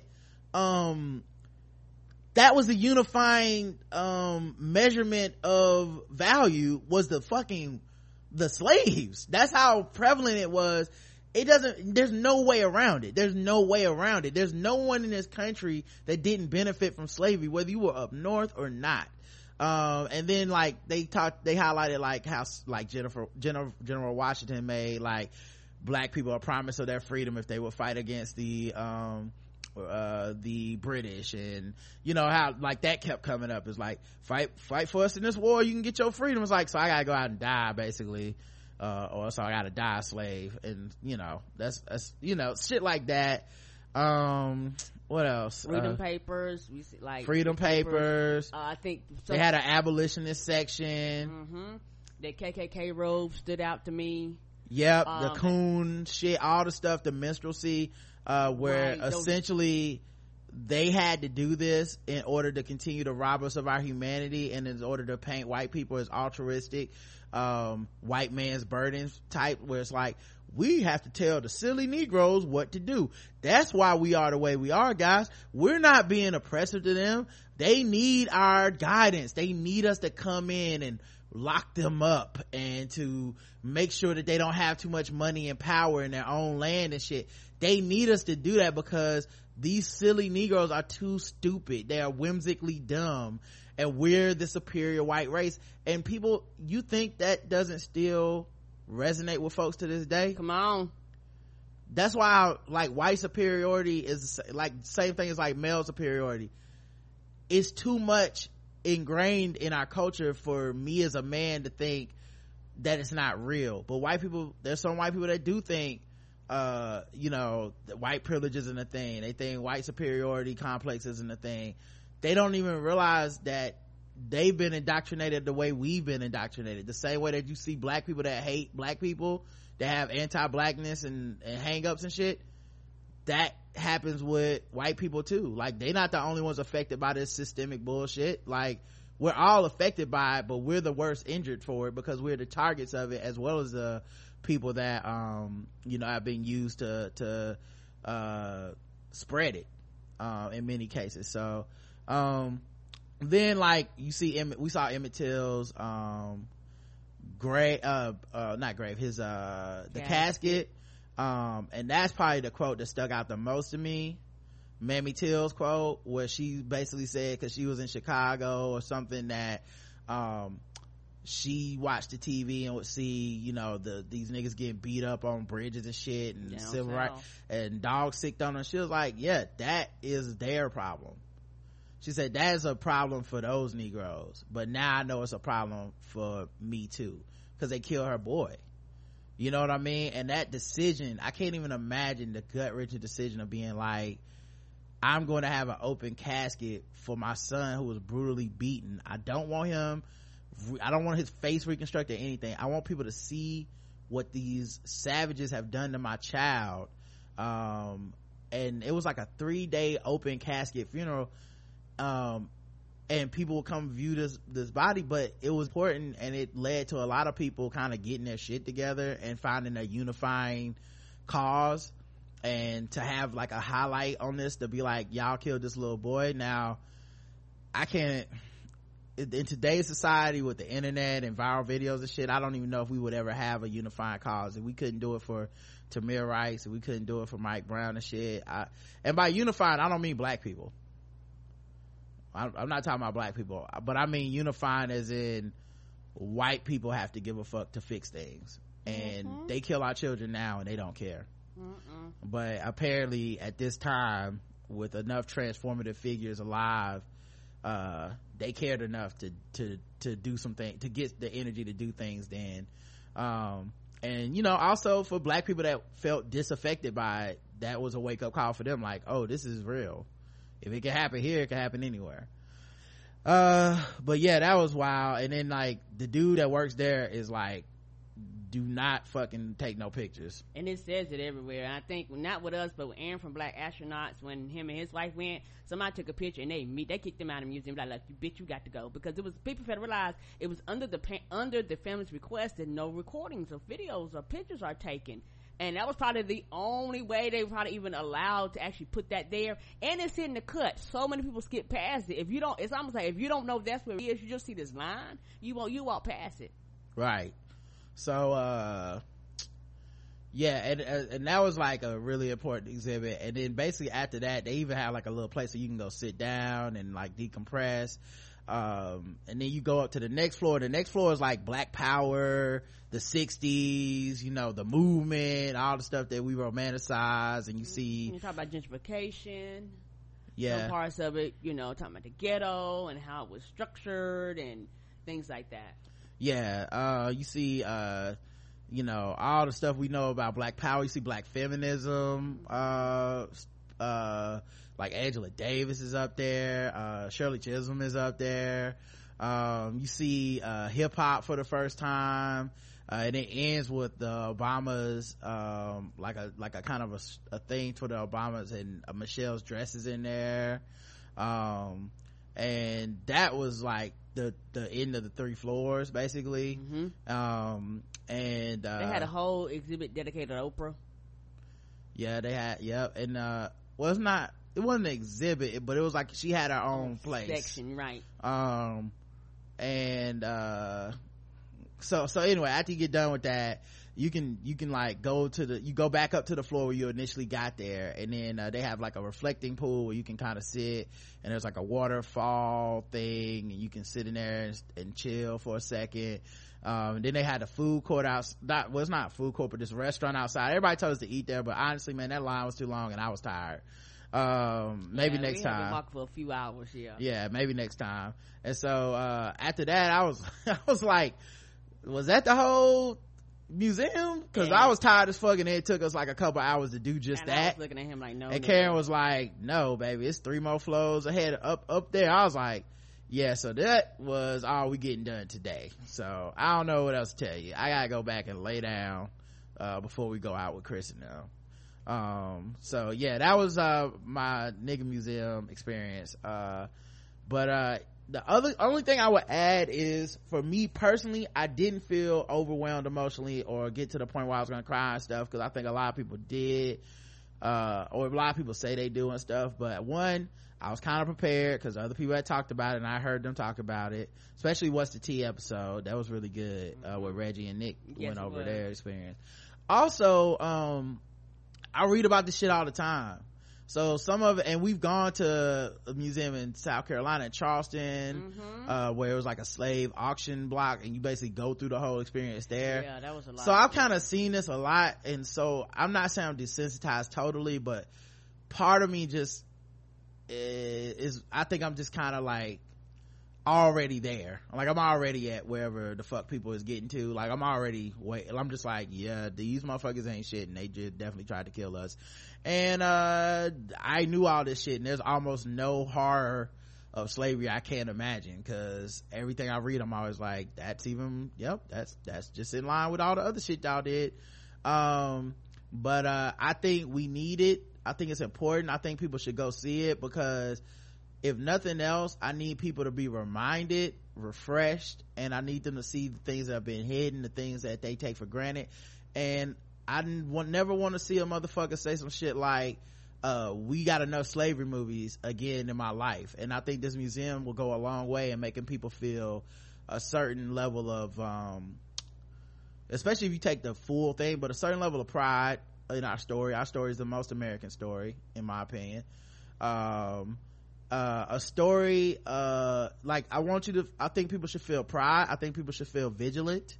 I think people should feel that we don't need to stop to stare away from our history and our past. We have nothing to be ashamed of. Also, we need to know that shit, because we wouldn't have Donald Trump in office if everybody clung tightly to the lessons learned then. I feel like too many people turn away because we can't take it. Like we're like, I don't want to feel bad knowing these things happen. Well, I need you to feel bad so that we don't let this shit happen again, so that we don't have, like, I feel like if we wouldn't stop feeling like we fixed everything easily and then turn away from it, we wouldn't have the mass incarceration issues we have now. Come on. Like if we were vigilant, if we stomped this shit out, because you do have to be vigilant, you do have to be violent, you do have to be angry, you do have to be aggressive. They are putting nooses inside and outside that museum every day. Why? Because they don't want us to be in there, and they still want us to be afraid. They want us to be afraid of learning about ourselves. And by ourselves, I'm not even just talking about black people. Everybody in America need to go to this fucking museum and learn about us, America. The people that did the shit to us and the people that survived the shit. We all need to learn and know, so that we won't ever be taken unaware again. Because too often we're taken unaware by shit that is patently obvious and historical and cyclical. Too fucking often are we like, I can't believe white people would do this. I can't believe, well, if you fucking knew a little something, just a little something, you'd be like, that's absolutely believable. You can't just stomp that out by I don't see color.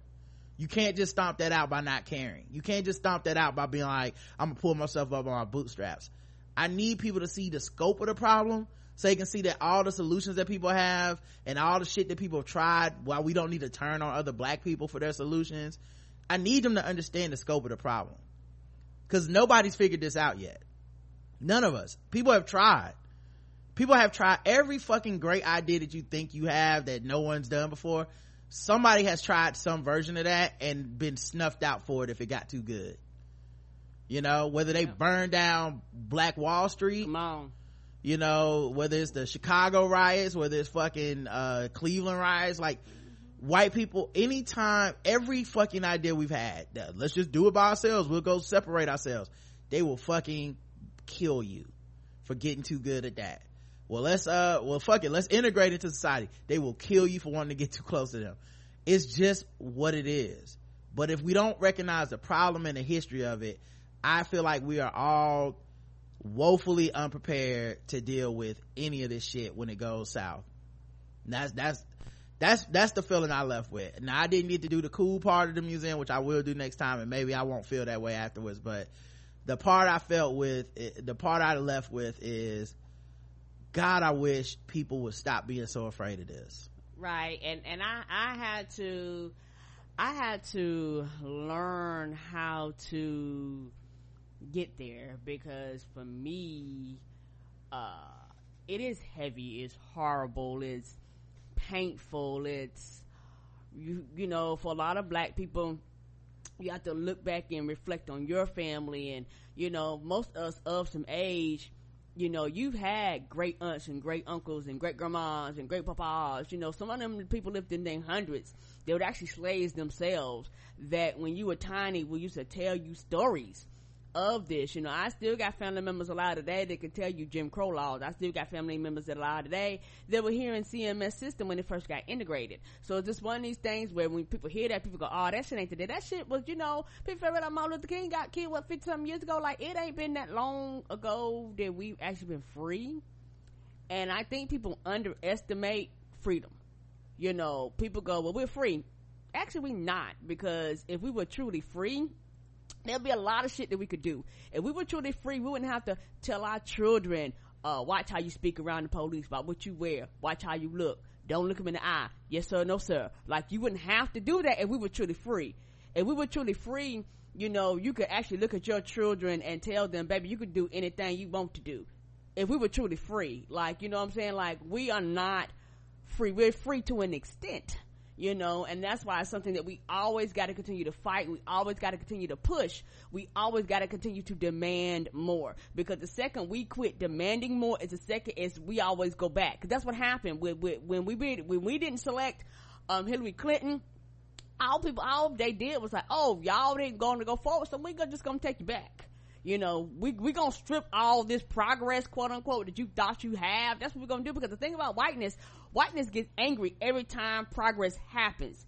Every time. Because the KKK first rose up during the Civil War and it died down. Do you know when it came back up? Civil fucking rights. And then it died down. And you know what? It's back again. Why? For goddamn Black Lives Matter. It's a process that keeps repeating itself, and people constantly all across the board keep putting their faces in the fucking ground and ignoring the reality of this, because it's not only you, it's for your future, your kids' future, your family members' future. Like, this shit matters, because we're all connected, whether people want us to be or not. We're literally all connected, but the separation and the hatred and the just wanting to stump us out is the problem. And the thing is, Black people gotta care, but white people gotta care too. And like I said before, whenever they had the showing of his casket, it made white people move, and when white people move, shit gets done in this country. Yeah, it's just, you know, like I said, I'm not interested in turning on other black people about it, but I hope people feel inspired to be like, you know what, dog, I'm gonna go to the museum, I'm gonna look at it, I'm gonna read about our history, I'm gonna read about the way that you can trace the ultra foundation crime of slavery in this country to why shit is still fucked up. Because without recognition that none of the shit that people are talking, none of it matters. Without a recognition and an understanding of that, everybody's just railing against, you know, the machine and yelling. But that condition has to be made whole first, or else no substantive change can possibly be made. And that's the one thing and I'm pessimistic. I don't think it'll happen. I don't think it'll happen in my lifetime. I don't think it'll ever happen. I don't think it'll ever be addressed in this country. But if I know anything, I know that's the only way to get a true solution. Everything else is just these half measures. But yeah, affirmative action won't fix it. Even free healthcare won't fix it.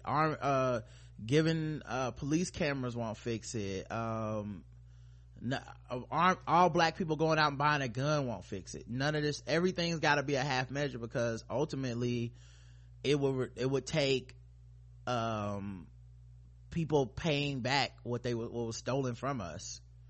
You know, that financially that would be the biggest, closest thing we could get to some type of equality, is some sort of financial comeuppance for what was done to our people, you know. Yeah, and that would be the closest we can get. And even still, that's not true equality, because like you still got these industries and these systems designed where if I spend this money, it's still gonna go ultimately back to some white person's pocket. But the point being, it would take something like that, you know. But all this shit about, you know all these other things are kind of half measures, but at least understand the problem. I think that's important.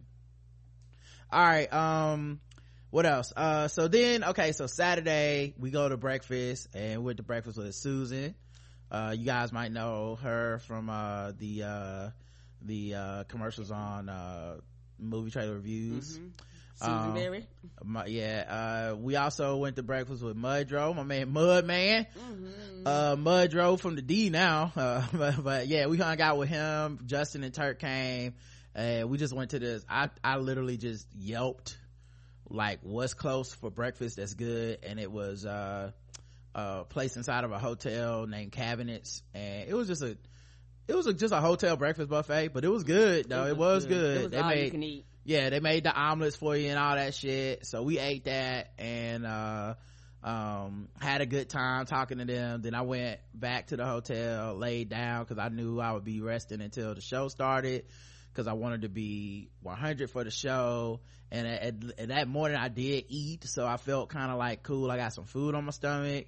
Then we get ready to go to RFD Washington for the show, and I packed up my laptop and stuff. I was just in my head thinking about all the shit that can go wrong. That's what I do. Like, oh, what if we get there and the music don't work? What if even though me and Chris talked about what if the Wi-Fi is not working, all that kind of shit. What if it's too hot? What if they run out of food? What if all kinds of shit. We get there a little early. The people were just at first just letting anybody in. We had to be like, hey dog, if they not I marched my ass up there like, hey, don't be letting people come back here, dog. Right. So but a couple people walked in. I saw Raina April came in. She had promised to slap me to all of Twitter because of the way I eat Kit Kats, which I'm like, really, sis? I thought we were supposed to be positive. But yeah, she came through, and then eventually Showtime got there, but we got to meet so many people that we saw Deep Palm again, but I got to meet Brandon from Where's My 40 Acres face to face for the first time, even though I've known him for 15 years if not more, via going all the way back to SOHH. Ashley and we got to meet Twan. Yes, you got to see Deidre again. Yep. All Mike could make it. Yep. All the ladies that work with movie trailer reviews, we got to meet them for I already know LaShonda, but some of them for the first time. And then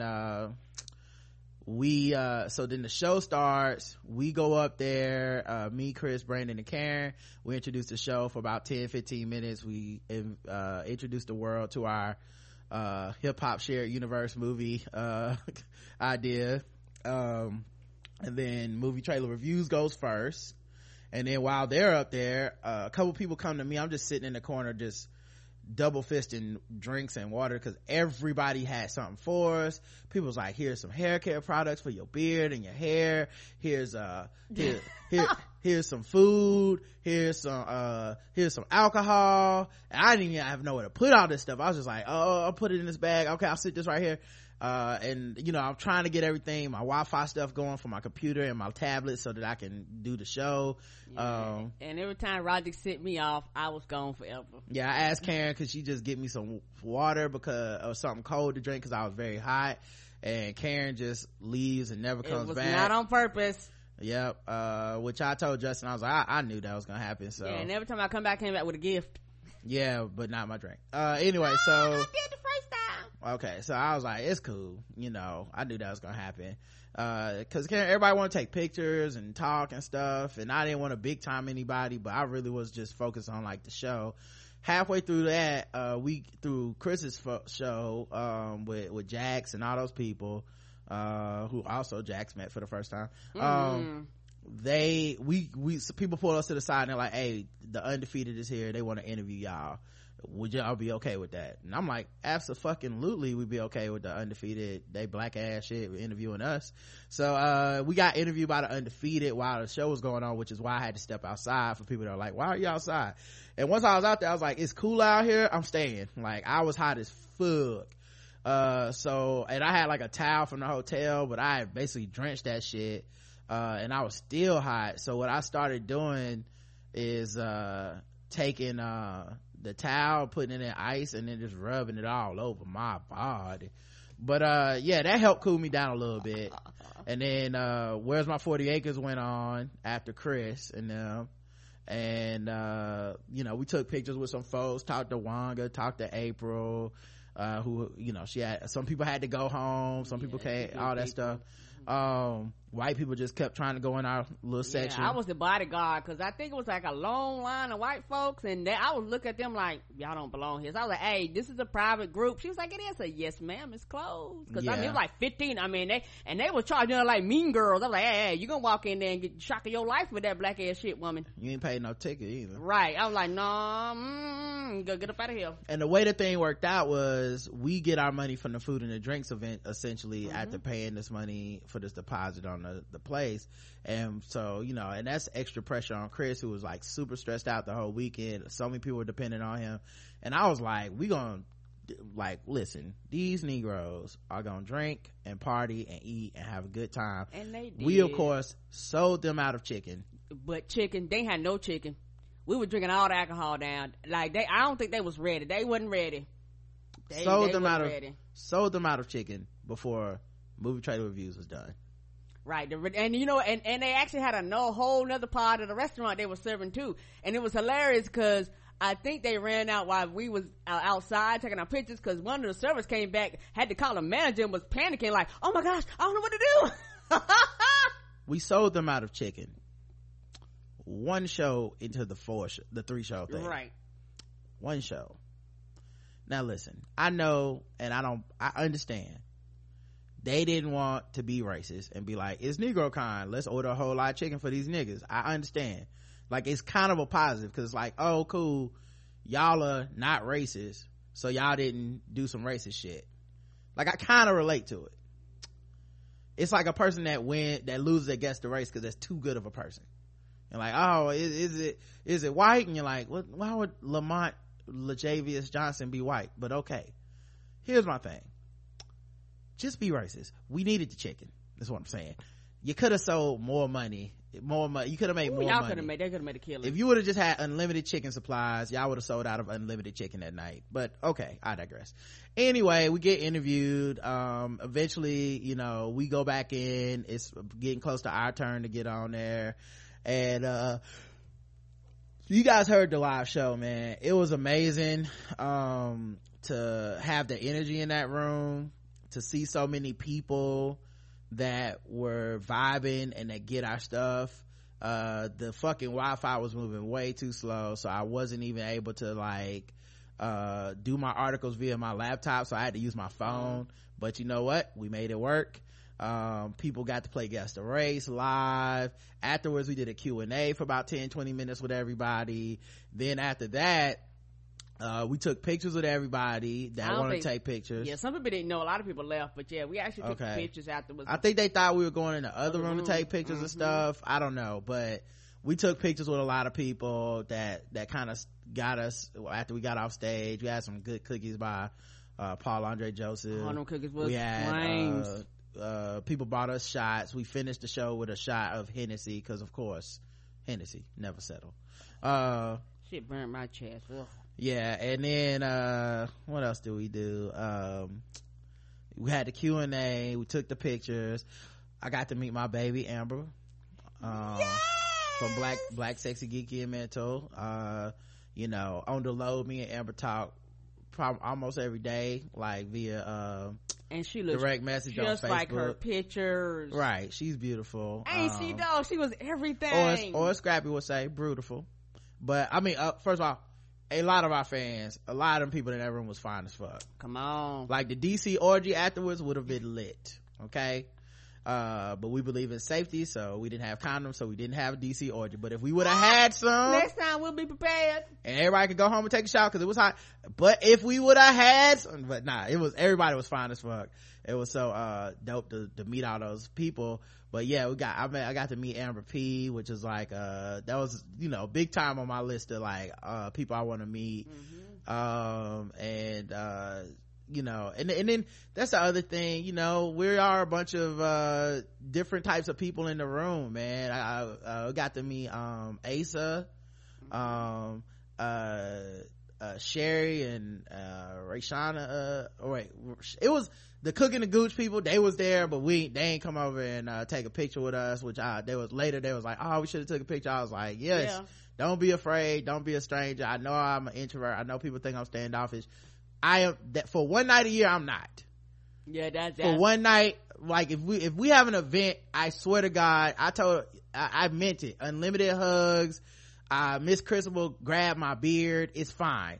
That night, y'all can come through, please. Like, I never ever want to be that dude who thinks they're fucking better than taking a picture with somebody, or I had a lot of conversations. Like, that's the other thing.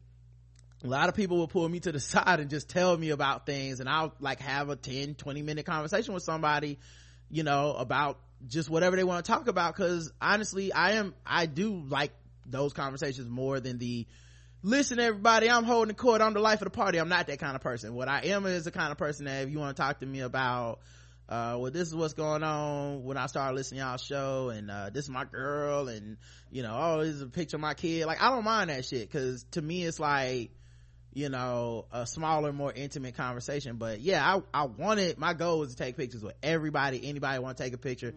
I would never like force some shit on people. So if people didn't want to take a picture, I'm not gonna go over and be like, hey, you come take a picture, because I understand that feeling too. Not everybody want to be put in the spotlight or whatever.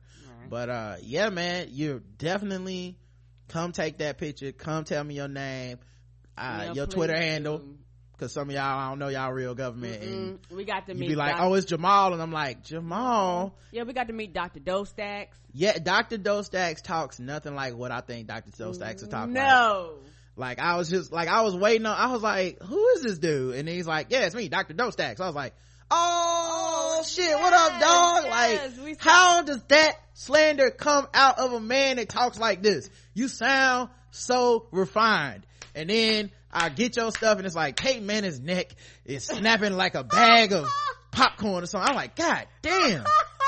Like LeBron James needs to fade away like his forehead haircut. And I'm like, Jesus. And then you talk to this dude, he's got an equality shirt on that was super for the Nike collection. That was so cool. And it was so many dope shirts. Oh, so many dope shirts. We got to see Canuck Duke all the way from Canada. Wanga, of course. Miss Smart was in the house. We got to meet Mr. Span was there. That was his 37th birthday. He celebrated that shit with us. Like kind of celebrated. It was, I'm gonna be honest, y'all, the after party was not lit for me. Okay, but we're getting to that. So anyway, we had such a good time, and I'm hot and I'm sweating and I'm all this shit, but I just wanted everybody to have a good time, feel special, take a pic, tell us, and also if you didn't want to take a pic, I understood, and that's fine. If you just like, I'm ready to go home, that's cool. If you just like, I don't even really like this nigga, I ain't want no pic with him, that's also cool. Like I said, I just wanted people to have a good time, and I'm so glad it went off without a hitch. Everybody had such a good time. Nobody got in a fight. I don't see anybody on social media like afterwards like, this motherfucker was acting like this. Like everybody was just like, I had a good time. And to look in that room and to see that crowd of all these different kinds of people together celebrating this one thing of these podcasts coming together, and the energy in that room, and the intergenerational people. Like we had young people, we had older people, we had women, we had men, we had LGBTQ people, we had so many people that just felt, like your corporate, like black people. You had your fucking hoodie blackity black people, you had your like everybody was just together for one night for 4 hours in the hot ass room. Next year will not be as hot, and they wasn't ready. They weren't ready for the body temperature. The sound dude gave some of the money back because he was a black dude, and he was like, I didn't know it was gonna be like this. Jamie Hill had these like posters that he sold out of these. He was selling them for like 15 each, but like this one had Luke Cage and Misty Knight. I took a picture of some of these, but he gave us these three, and he also had this one, which is Lunella and Devadinosaur. Lunella is Moon Girl. But Riri Williams, who's Ironheart, and then my personal favorite, dog, he made the joke that we made on this show about House Jackson need to be Game of Thrones with a sigil for the Black Power fist.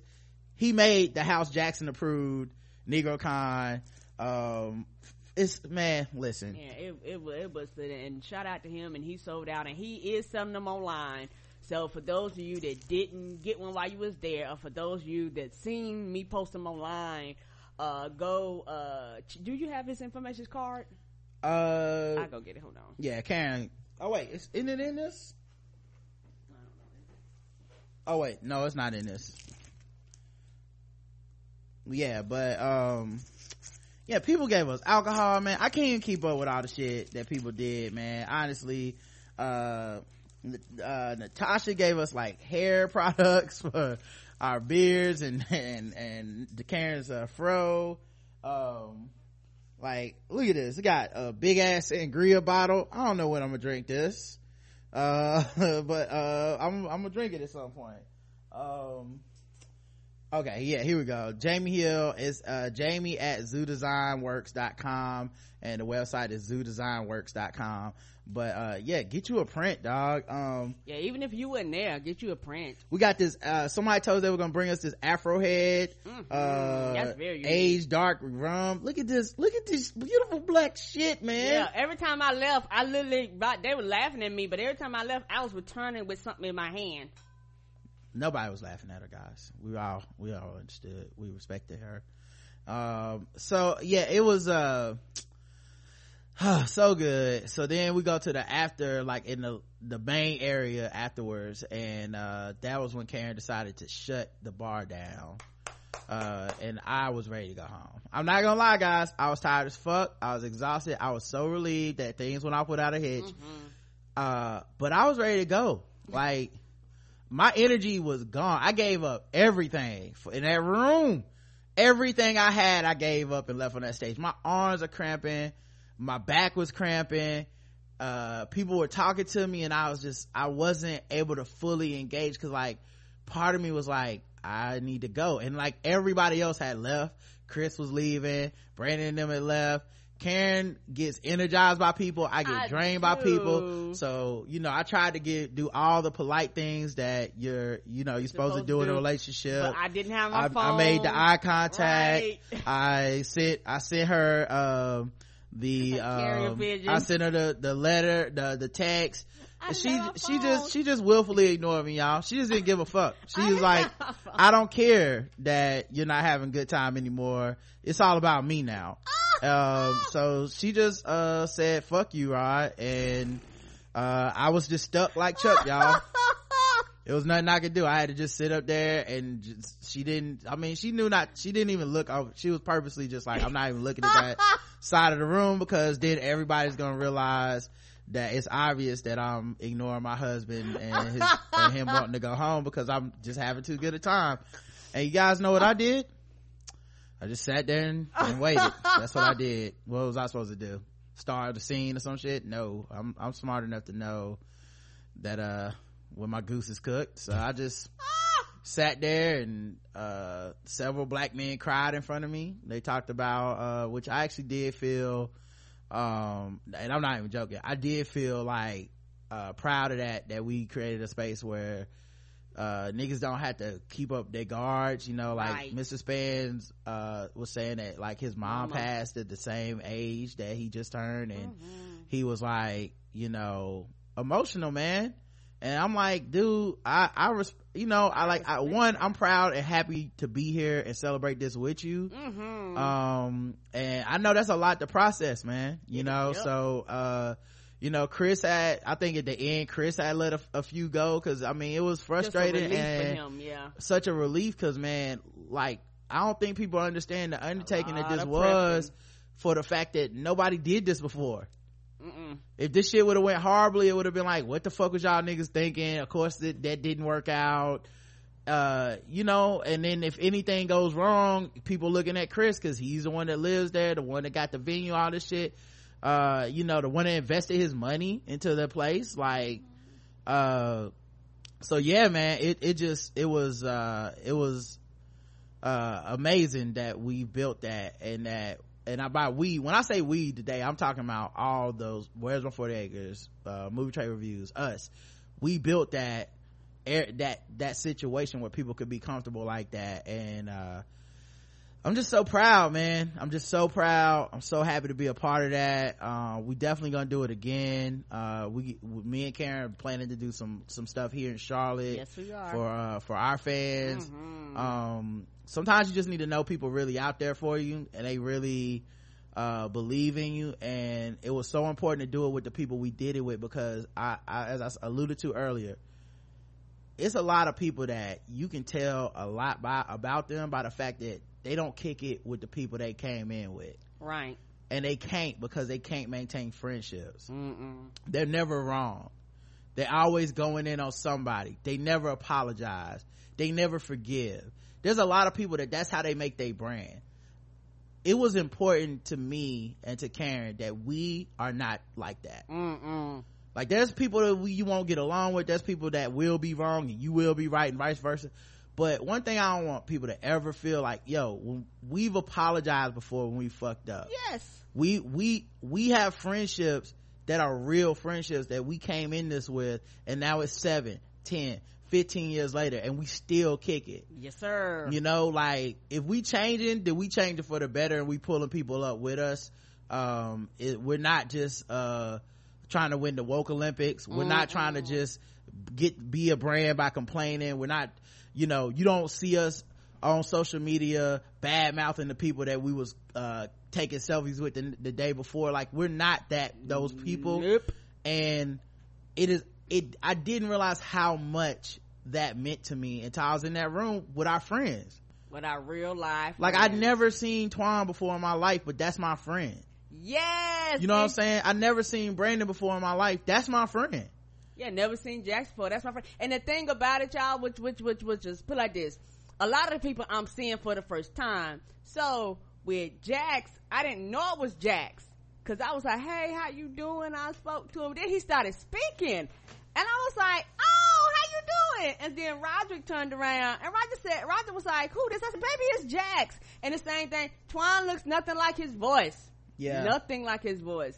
D-Palm was there. His parents came out. Brandon's parents came out. Like, yeah, man, like I said, it was so fucking beautiful. And I'm so happy so many people got to participate and be a part of it and have a beautiful time. Yes, and it was literally enough people in the audience to do their own podcast. So we talked about some more, but I think 3/5 podcast was there, Black on Black Cinema was there, and Nerpocalypse and some of the other, like, it was so many different people there. Like I said, Whiskey Wine Moonshine, it was just Miss Smart, but she was represented. Dang. It was beautiful. I had a good time meeting everybody. I had a good time speaking to everybody. I had a good time, and I want to tell everybody, thank you for the drinks that y'all bought me. Thank you for just being kind and sweet.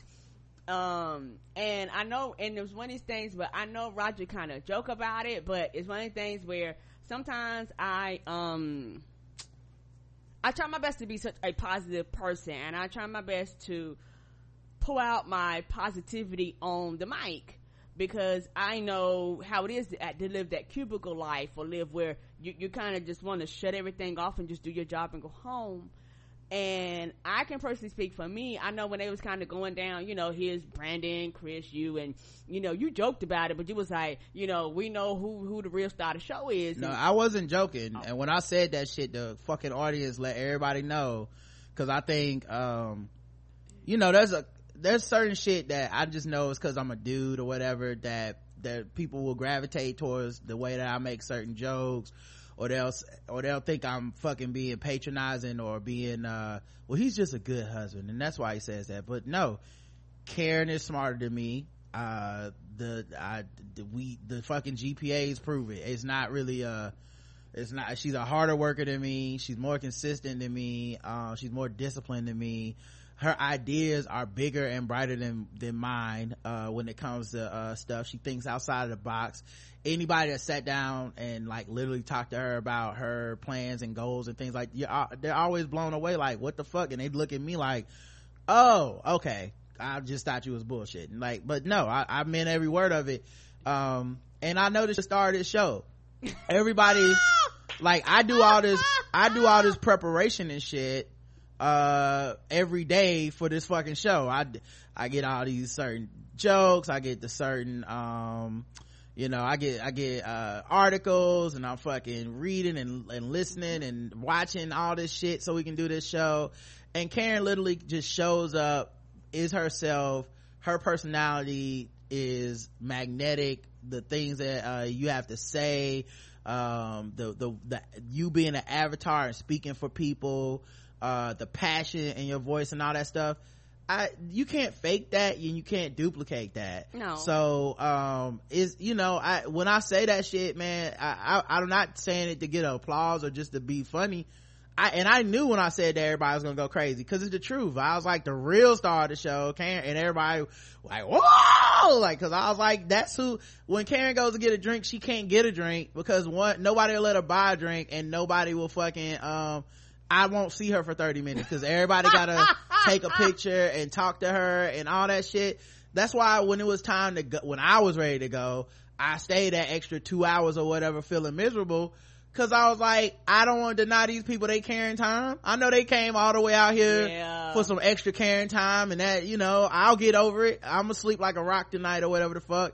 But so that's what I mean it. So. Yeah, and I think for me, that's when the reality of it kind of hit, because it was overwhelming just to look out in the audience and hear people cheering, but but it let me know that you guys, that was the audience's way of giving back the love that I give to them. Yep. And here's that, when I say we got some natural hair stuff, Nadia's Naturals. We got this for our beard and our hair, like it's from Natasha. Yeah, from Natasha. Man, it's just crazy, man. It's crazy, dog, to get this much love and this much appreciation. And it's not like we walk into I better get some alcohol. Like, I don't even think about this shit. I be thinking about prepared to pay. Huh? I had prepared to pay. I took my wallet out, like, okay, yes, let's go I tried to buy certain shit. People was like, no, this free, baby, take it. Right. It was like that scene where that gay dude gave a banana to Eddie Murphy in Beverly Hills Cop, where it's like, shh, like, what is this? What are you doing? That I know that things cost money, and you made this with your hard black labor, and I would like to compensate. And they're like, no, baby, no, just go ahead, take it. No, so yeah, man, we blown away by the generosity, man, and more importantly, just the type of people that are out there and making it such a good time for everybody. You know. And go ahead. And I'm glad to interact, because people give me energy. Me and Roger the opposites of that. So I love the hugs. I love interacting with people. I really enjoyed the conversations that I had with people. Like, I was here for all of it.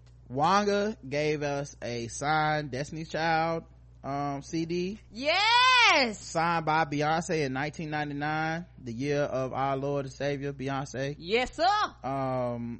So I mean, listen, guys, okay, that's what I'm talking about when I say our fans are amazing, right? Look at that shit. Look at that signed shit. by Beyonce herself. Gotta get that frame. So everybody in the audience indirectly got blessed by Beyonce. Just know this. And the twins were born at the end of Negrocon, which guys. was hilarious. Somebody the made announcement came at the end when we were getting off stage, and I don't think it gets more blessed than that. The whole crowd erupted. The whole crowd.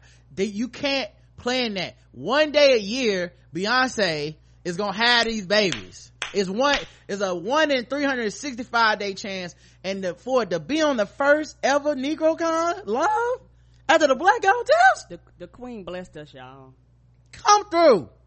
So yeah, man, we were so excited. The next day we had brunch with all the podcasters and people that panelists and all that stuff, and everybody was there, and it was a fancy ass brunch. Yes, the brunch was fancy. It was Coco Salah, I believe was the name of it. It was good. It was once again, I couldn't eat, but I tried, and I ate some of that steak. Like, what I did eat was delicious. It was so good, and it was so fancy. I know what a mousse bouche was at the time. Mousse bouche, like a chocolate ball. It was delicious, right? And we had a good time, and I had a great time, because I don't know if it was on purpose or not, but all the country folks was down at the one end of the table. Like, that whole table wasn't up but full of country folks.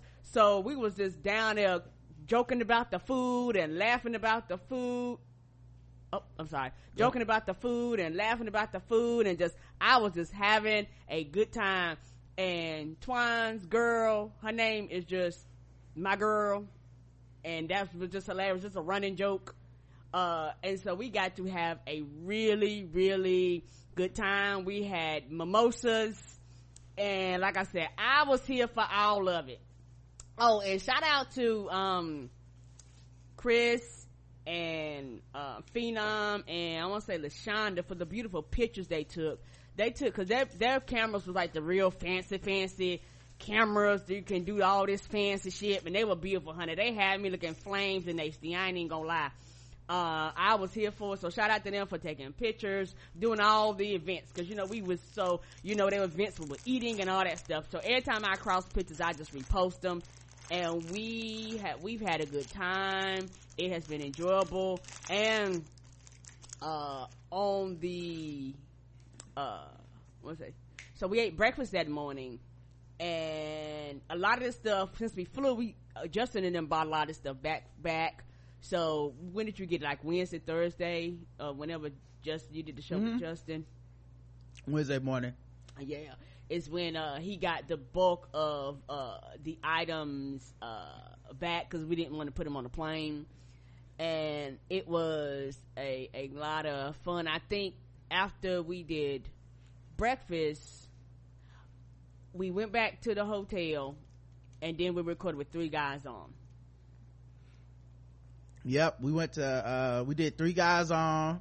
We had sorry, Karen was just rambling. I just had to let her go. Oh, because you were eating. No, this was before don't try to use no excuse. She was just rambling. It's fine. A lot of stuff happened and you're very excited. I was just sitting back listening. It's fine. But yeah, I'll just let you go on, because I was like, yeah, I'll get to what happened after. Anyway, brunch was great. Ty Diamond came there. He had a shirt on that had Chris's face on it the night before, the Smiling Chris meme as a t-shirt. It was dope. Anyway, so we do 3 Guys On at the hotel, and if you guys should have listened to that already, it's a long, like 3-hour episode. Had a great time. Randolph and Andy were so cool. And the conversation was all over the place. We talked about everything, literally. And then which was also a good outlet, because we didn't get the podcast on current events and shit the whole time until that. And that's really more my style. Yes, having a couple people in the room having a good conversation. Then we got to meet Professor LCH, and we went to dinner with her. We had some nachos in the hotel bar, but the point being, like we were supposed to just, she was, she's a social butterfly, flighty introvert like myself. So, she had her exit strategy planned out in case things went wrong. Like, we just have a drink for 10 minutes and it won't take long. And she's everything, y'all. We had such a good time. She made us feel so welcomed and comfortable. It was funny. She kept saying, y'all look so cute. Y'all so young. Like, y'all look so young. Like, she was just so nice. I was like, I didn't want to be inappropriate and be like, girl, look at you. You bad. What you talking about? You young. Charlamagne Harris. You know what I'm saying? Come to the DC orgy, but we had we talked about all kinds of stuff in depth, and podcast stuff and life stuff and the museum and everything, and she was just wonderful. She was like, yeah, it ain't gonna be long. I was like, oh, okay, we will set there. I think we shut the place down. We was there for hours. We had a great time. Yeah, we were like so yeah. And then the next morning, but anyway, she was awesome. I just want to, she was. And like, I love you, baby. Mwah. Between her and Amber P, no offense to the rest of you niggas, but that made my weekend alone, like, worth the trip. Everything else is a bonus, and y'all was some good ass bonuses, but them my 2 babies. Okay. So then we the next morning we leave to go to the airport, and we got up way too early because we were scared of the traffic. Right. So I was like, y'all traffic don't make no fucking sense up there. Apparently, even with traffic, we was only like 20 minutes away from the airport, supposedly. My problem is, when we told everybody that shit the day before, they was like, nope, leave at 7:30, get there at 9:30, the plane don't take off till 10:30. Like, it was just a bunch of shit like that. So I was like, you know what, I'll just rather get up early than too late and fuck up and miss our flight or anything with this traffic. Right. So enough people, yeah, I mean, so Susan came and got us to drive us to the hotel, which is so nice of her.